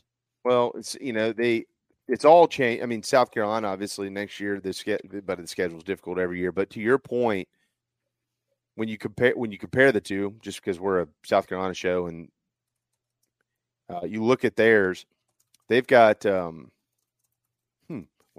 they got road trips to Texas, Tennessee, and Florida State. Well, last I checked, Texas and Florida State are both in the top 10. They've got the Dogs in Jacksonville. They're probably should be number 1. They're number 2. They got LSU in town. They got they got Ole Miss in town. They got Texas A&M at Ben Hill Griffin. They got to go to Mississippi State. They got Central Florida. Oh yeah, they got to play Miami. Yeah, you're right. Wow. Now there's some entry. Look, there's some crossover here. The Gamecocks get both Ole Miss and A&M at home, and LSU. So that's interesting. Look at that. A&M, Ole Miss, and LSU all play in Gainesville and in Columbia next year. That's strange. Maybe you see that. It'd be interesting to compare the rest of the SEC and see if there's a little pod system that's in the works. Yeah, I mean, dude, that's strange. And, of course, Carolina's got trips to Kentucky, Oklahoma, Alabama, and Clemson. So, Big Wash said Josh Pate already said Sunbelt isn't getting fired this year. Look, I love Josh. Josh is a friend of mine. I've known Josh for a few years. I don't agree with that. I don't care what Josh said. Josh doesn't know. I mean, none of us know. I'm saying that is one of the schools that is not scared to can you. Look, they fired Dan Mullen a year after he won the East. I mean, they don't care. Well, they did the same thing to Shark Boy too. I mean, he won back at East. Hey, look, here's the thing. Here's what they're not going to do. They don't care about the buyout. Everybody, $30 million. They don't care about that. They've got it. It doesn't matter. They're not going to fire him and then run in circles trying to hire his replacement. If they fire him, they've got his replacement. Period. I don't know who it is. But no, they would have it. Yeah. Like somebody in the swamp is doing something somewhere. Is it Kalen DeBoer? Well, what if we could get this guy? What if we could do that? Well, would he say yes? All right, let's see what happens here. Somebody somewhere is doing something. They Mike are. Elko. I'm just saying, Mike Elko. I see now that I'm not saying you're wrong because Mike Elko is a good coach, but he's not. He will not be the sexy hire that the Gators want. So, all right. It's going to be interesting because you got to think the fan base is not going to put up with the losing season narrative that's being created with Napier right now. No, and they're not. They don't want to be a resurgent, out of the ashes kind of team. They're going to make a move before they hit the ashes. In my opinion, too, is like I just don't see them putting up with if they lose out. I don't see it. I don't see it, dude. I just don't. I disagree with Definitely everybody. Not a non-zero type thing. Maybe James Franklin's ready to take that leap and get out of the Big Ten and go down to Florida. Mm-hmm. Yeah, right. Yeah. And then you see though, look at Jimbo's situation though at A&M. Like everybody's like, well, if they, don't perform well in these last few games, Jimbo's out, and I don't see that happening. Not this year. I see A&M waiting for the first loss to Texas after they haven't played in a good long time. Oh, they'll fire him using that to rally the fan base and the boosters to get him out at that point, because it'll be a lot easier to sell on the tens of millions of dollars if you lose to Texas next year. Yeah, look, he's not going anywhere. I mean, if they're finishing the year with 7 wins at least, now that's same old, right? They haven't gained anything. That seems to be the deal around there. Expectations 7-5. It doesn't matter who the coach is, but the rest of the slate this weekend, as we know, top 10 matchup Saturday night: Ole Miss and Georgia, Auburn and Arkansas that afternoon, Tennessee and Missouri could be a really good one at 3:30 on CBS. Bama at Kentucky, and then Vandy in South Carolina. All right, quickly here. It's time for the segment that's sweeping the nation in the last 5 minutes of our program. Agree or disagree? We'll start with the guest, the host of the Late Night Gamecock Show, Matt Anderson. Matt, Vanderbilt will score 24 or more points this weekend. Agree or disagree? Disagree. Oh, all right. He is on the Clayton White bandwagon. Nice. Don't put me on there. Don't put me on there, JP. Ready to give Clayton White a raise and an extension. Let's go. All right. Jumping the fence here and heading to Mad Dog's house. Spencer Rattler will complete 75% or more of his pass attempts this weekend. He has completed 71% or higher in every home game this year. 75? Ooh. 75. So what's that? Yeah, it's yeah. I'll take it. I'll take it. Okay, staying off of the bulletin board. Yep. All right, boy. You don't want Dowell to come looking for you. All right, back into the Anderson household. Xavier Legette will have his 6th 100-yard game of the season. Matt, I agree. You agree? Big fan. We're all big fans of. You can't do that to Xavier Legette. You can't ruin the mojo. No. This kid is 544 yards off of tying Alshon. I guess we should say 545 yards from breaking Alshon Jeffrey's single season record. Get him a bowl game, and who knows? Alshon did that 14 games back in 2010. They played for an SEC championship. Back to the neighborhood of Mad Dog.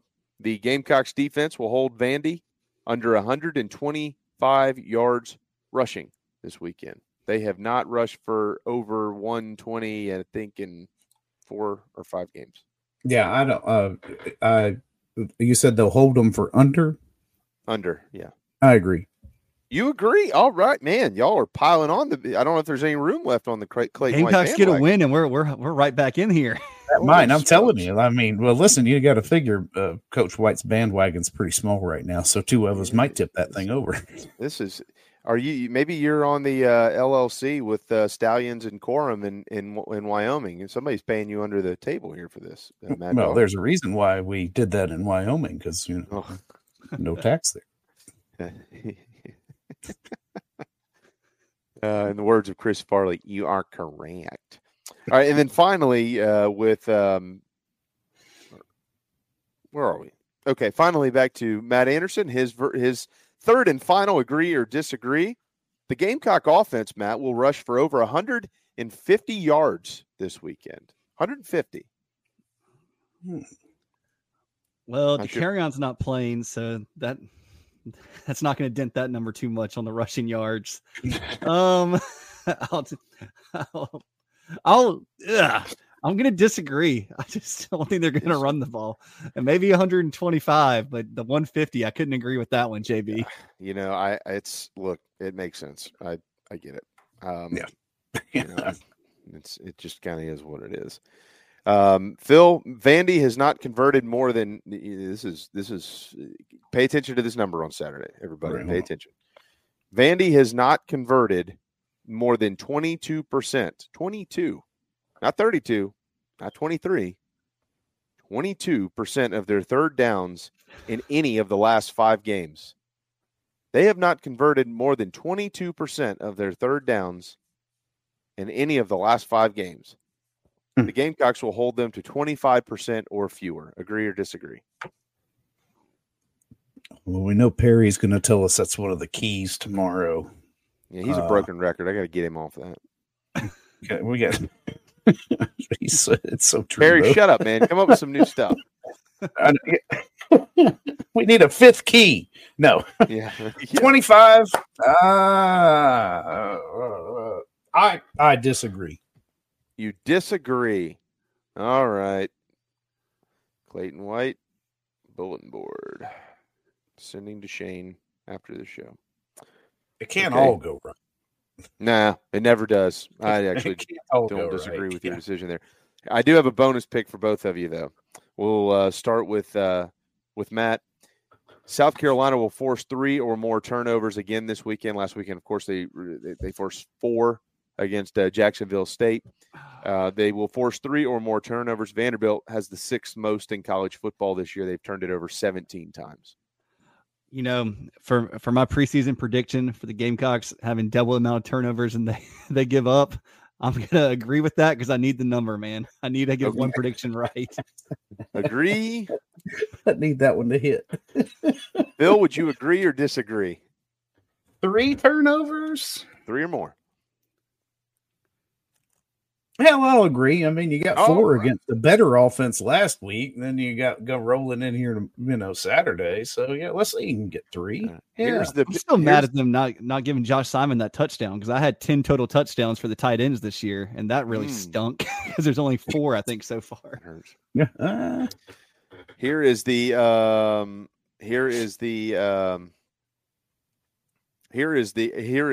final synopsis for this weekend's ball game, according to Matt Anderson and Mad Dog Mullinax. South Carolina will hold Vanderbilt under 24 points. Xavier Legette will have over 100 yards. The Gamecock offense will not rush for 150.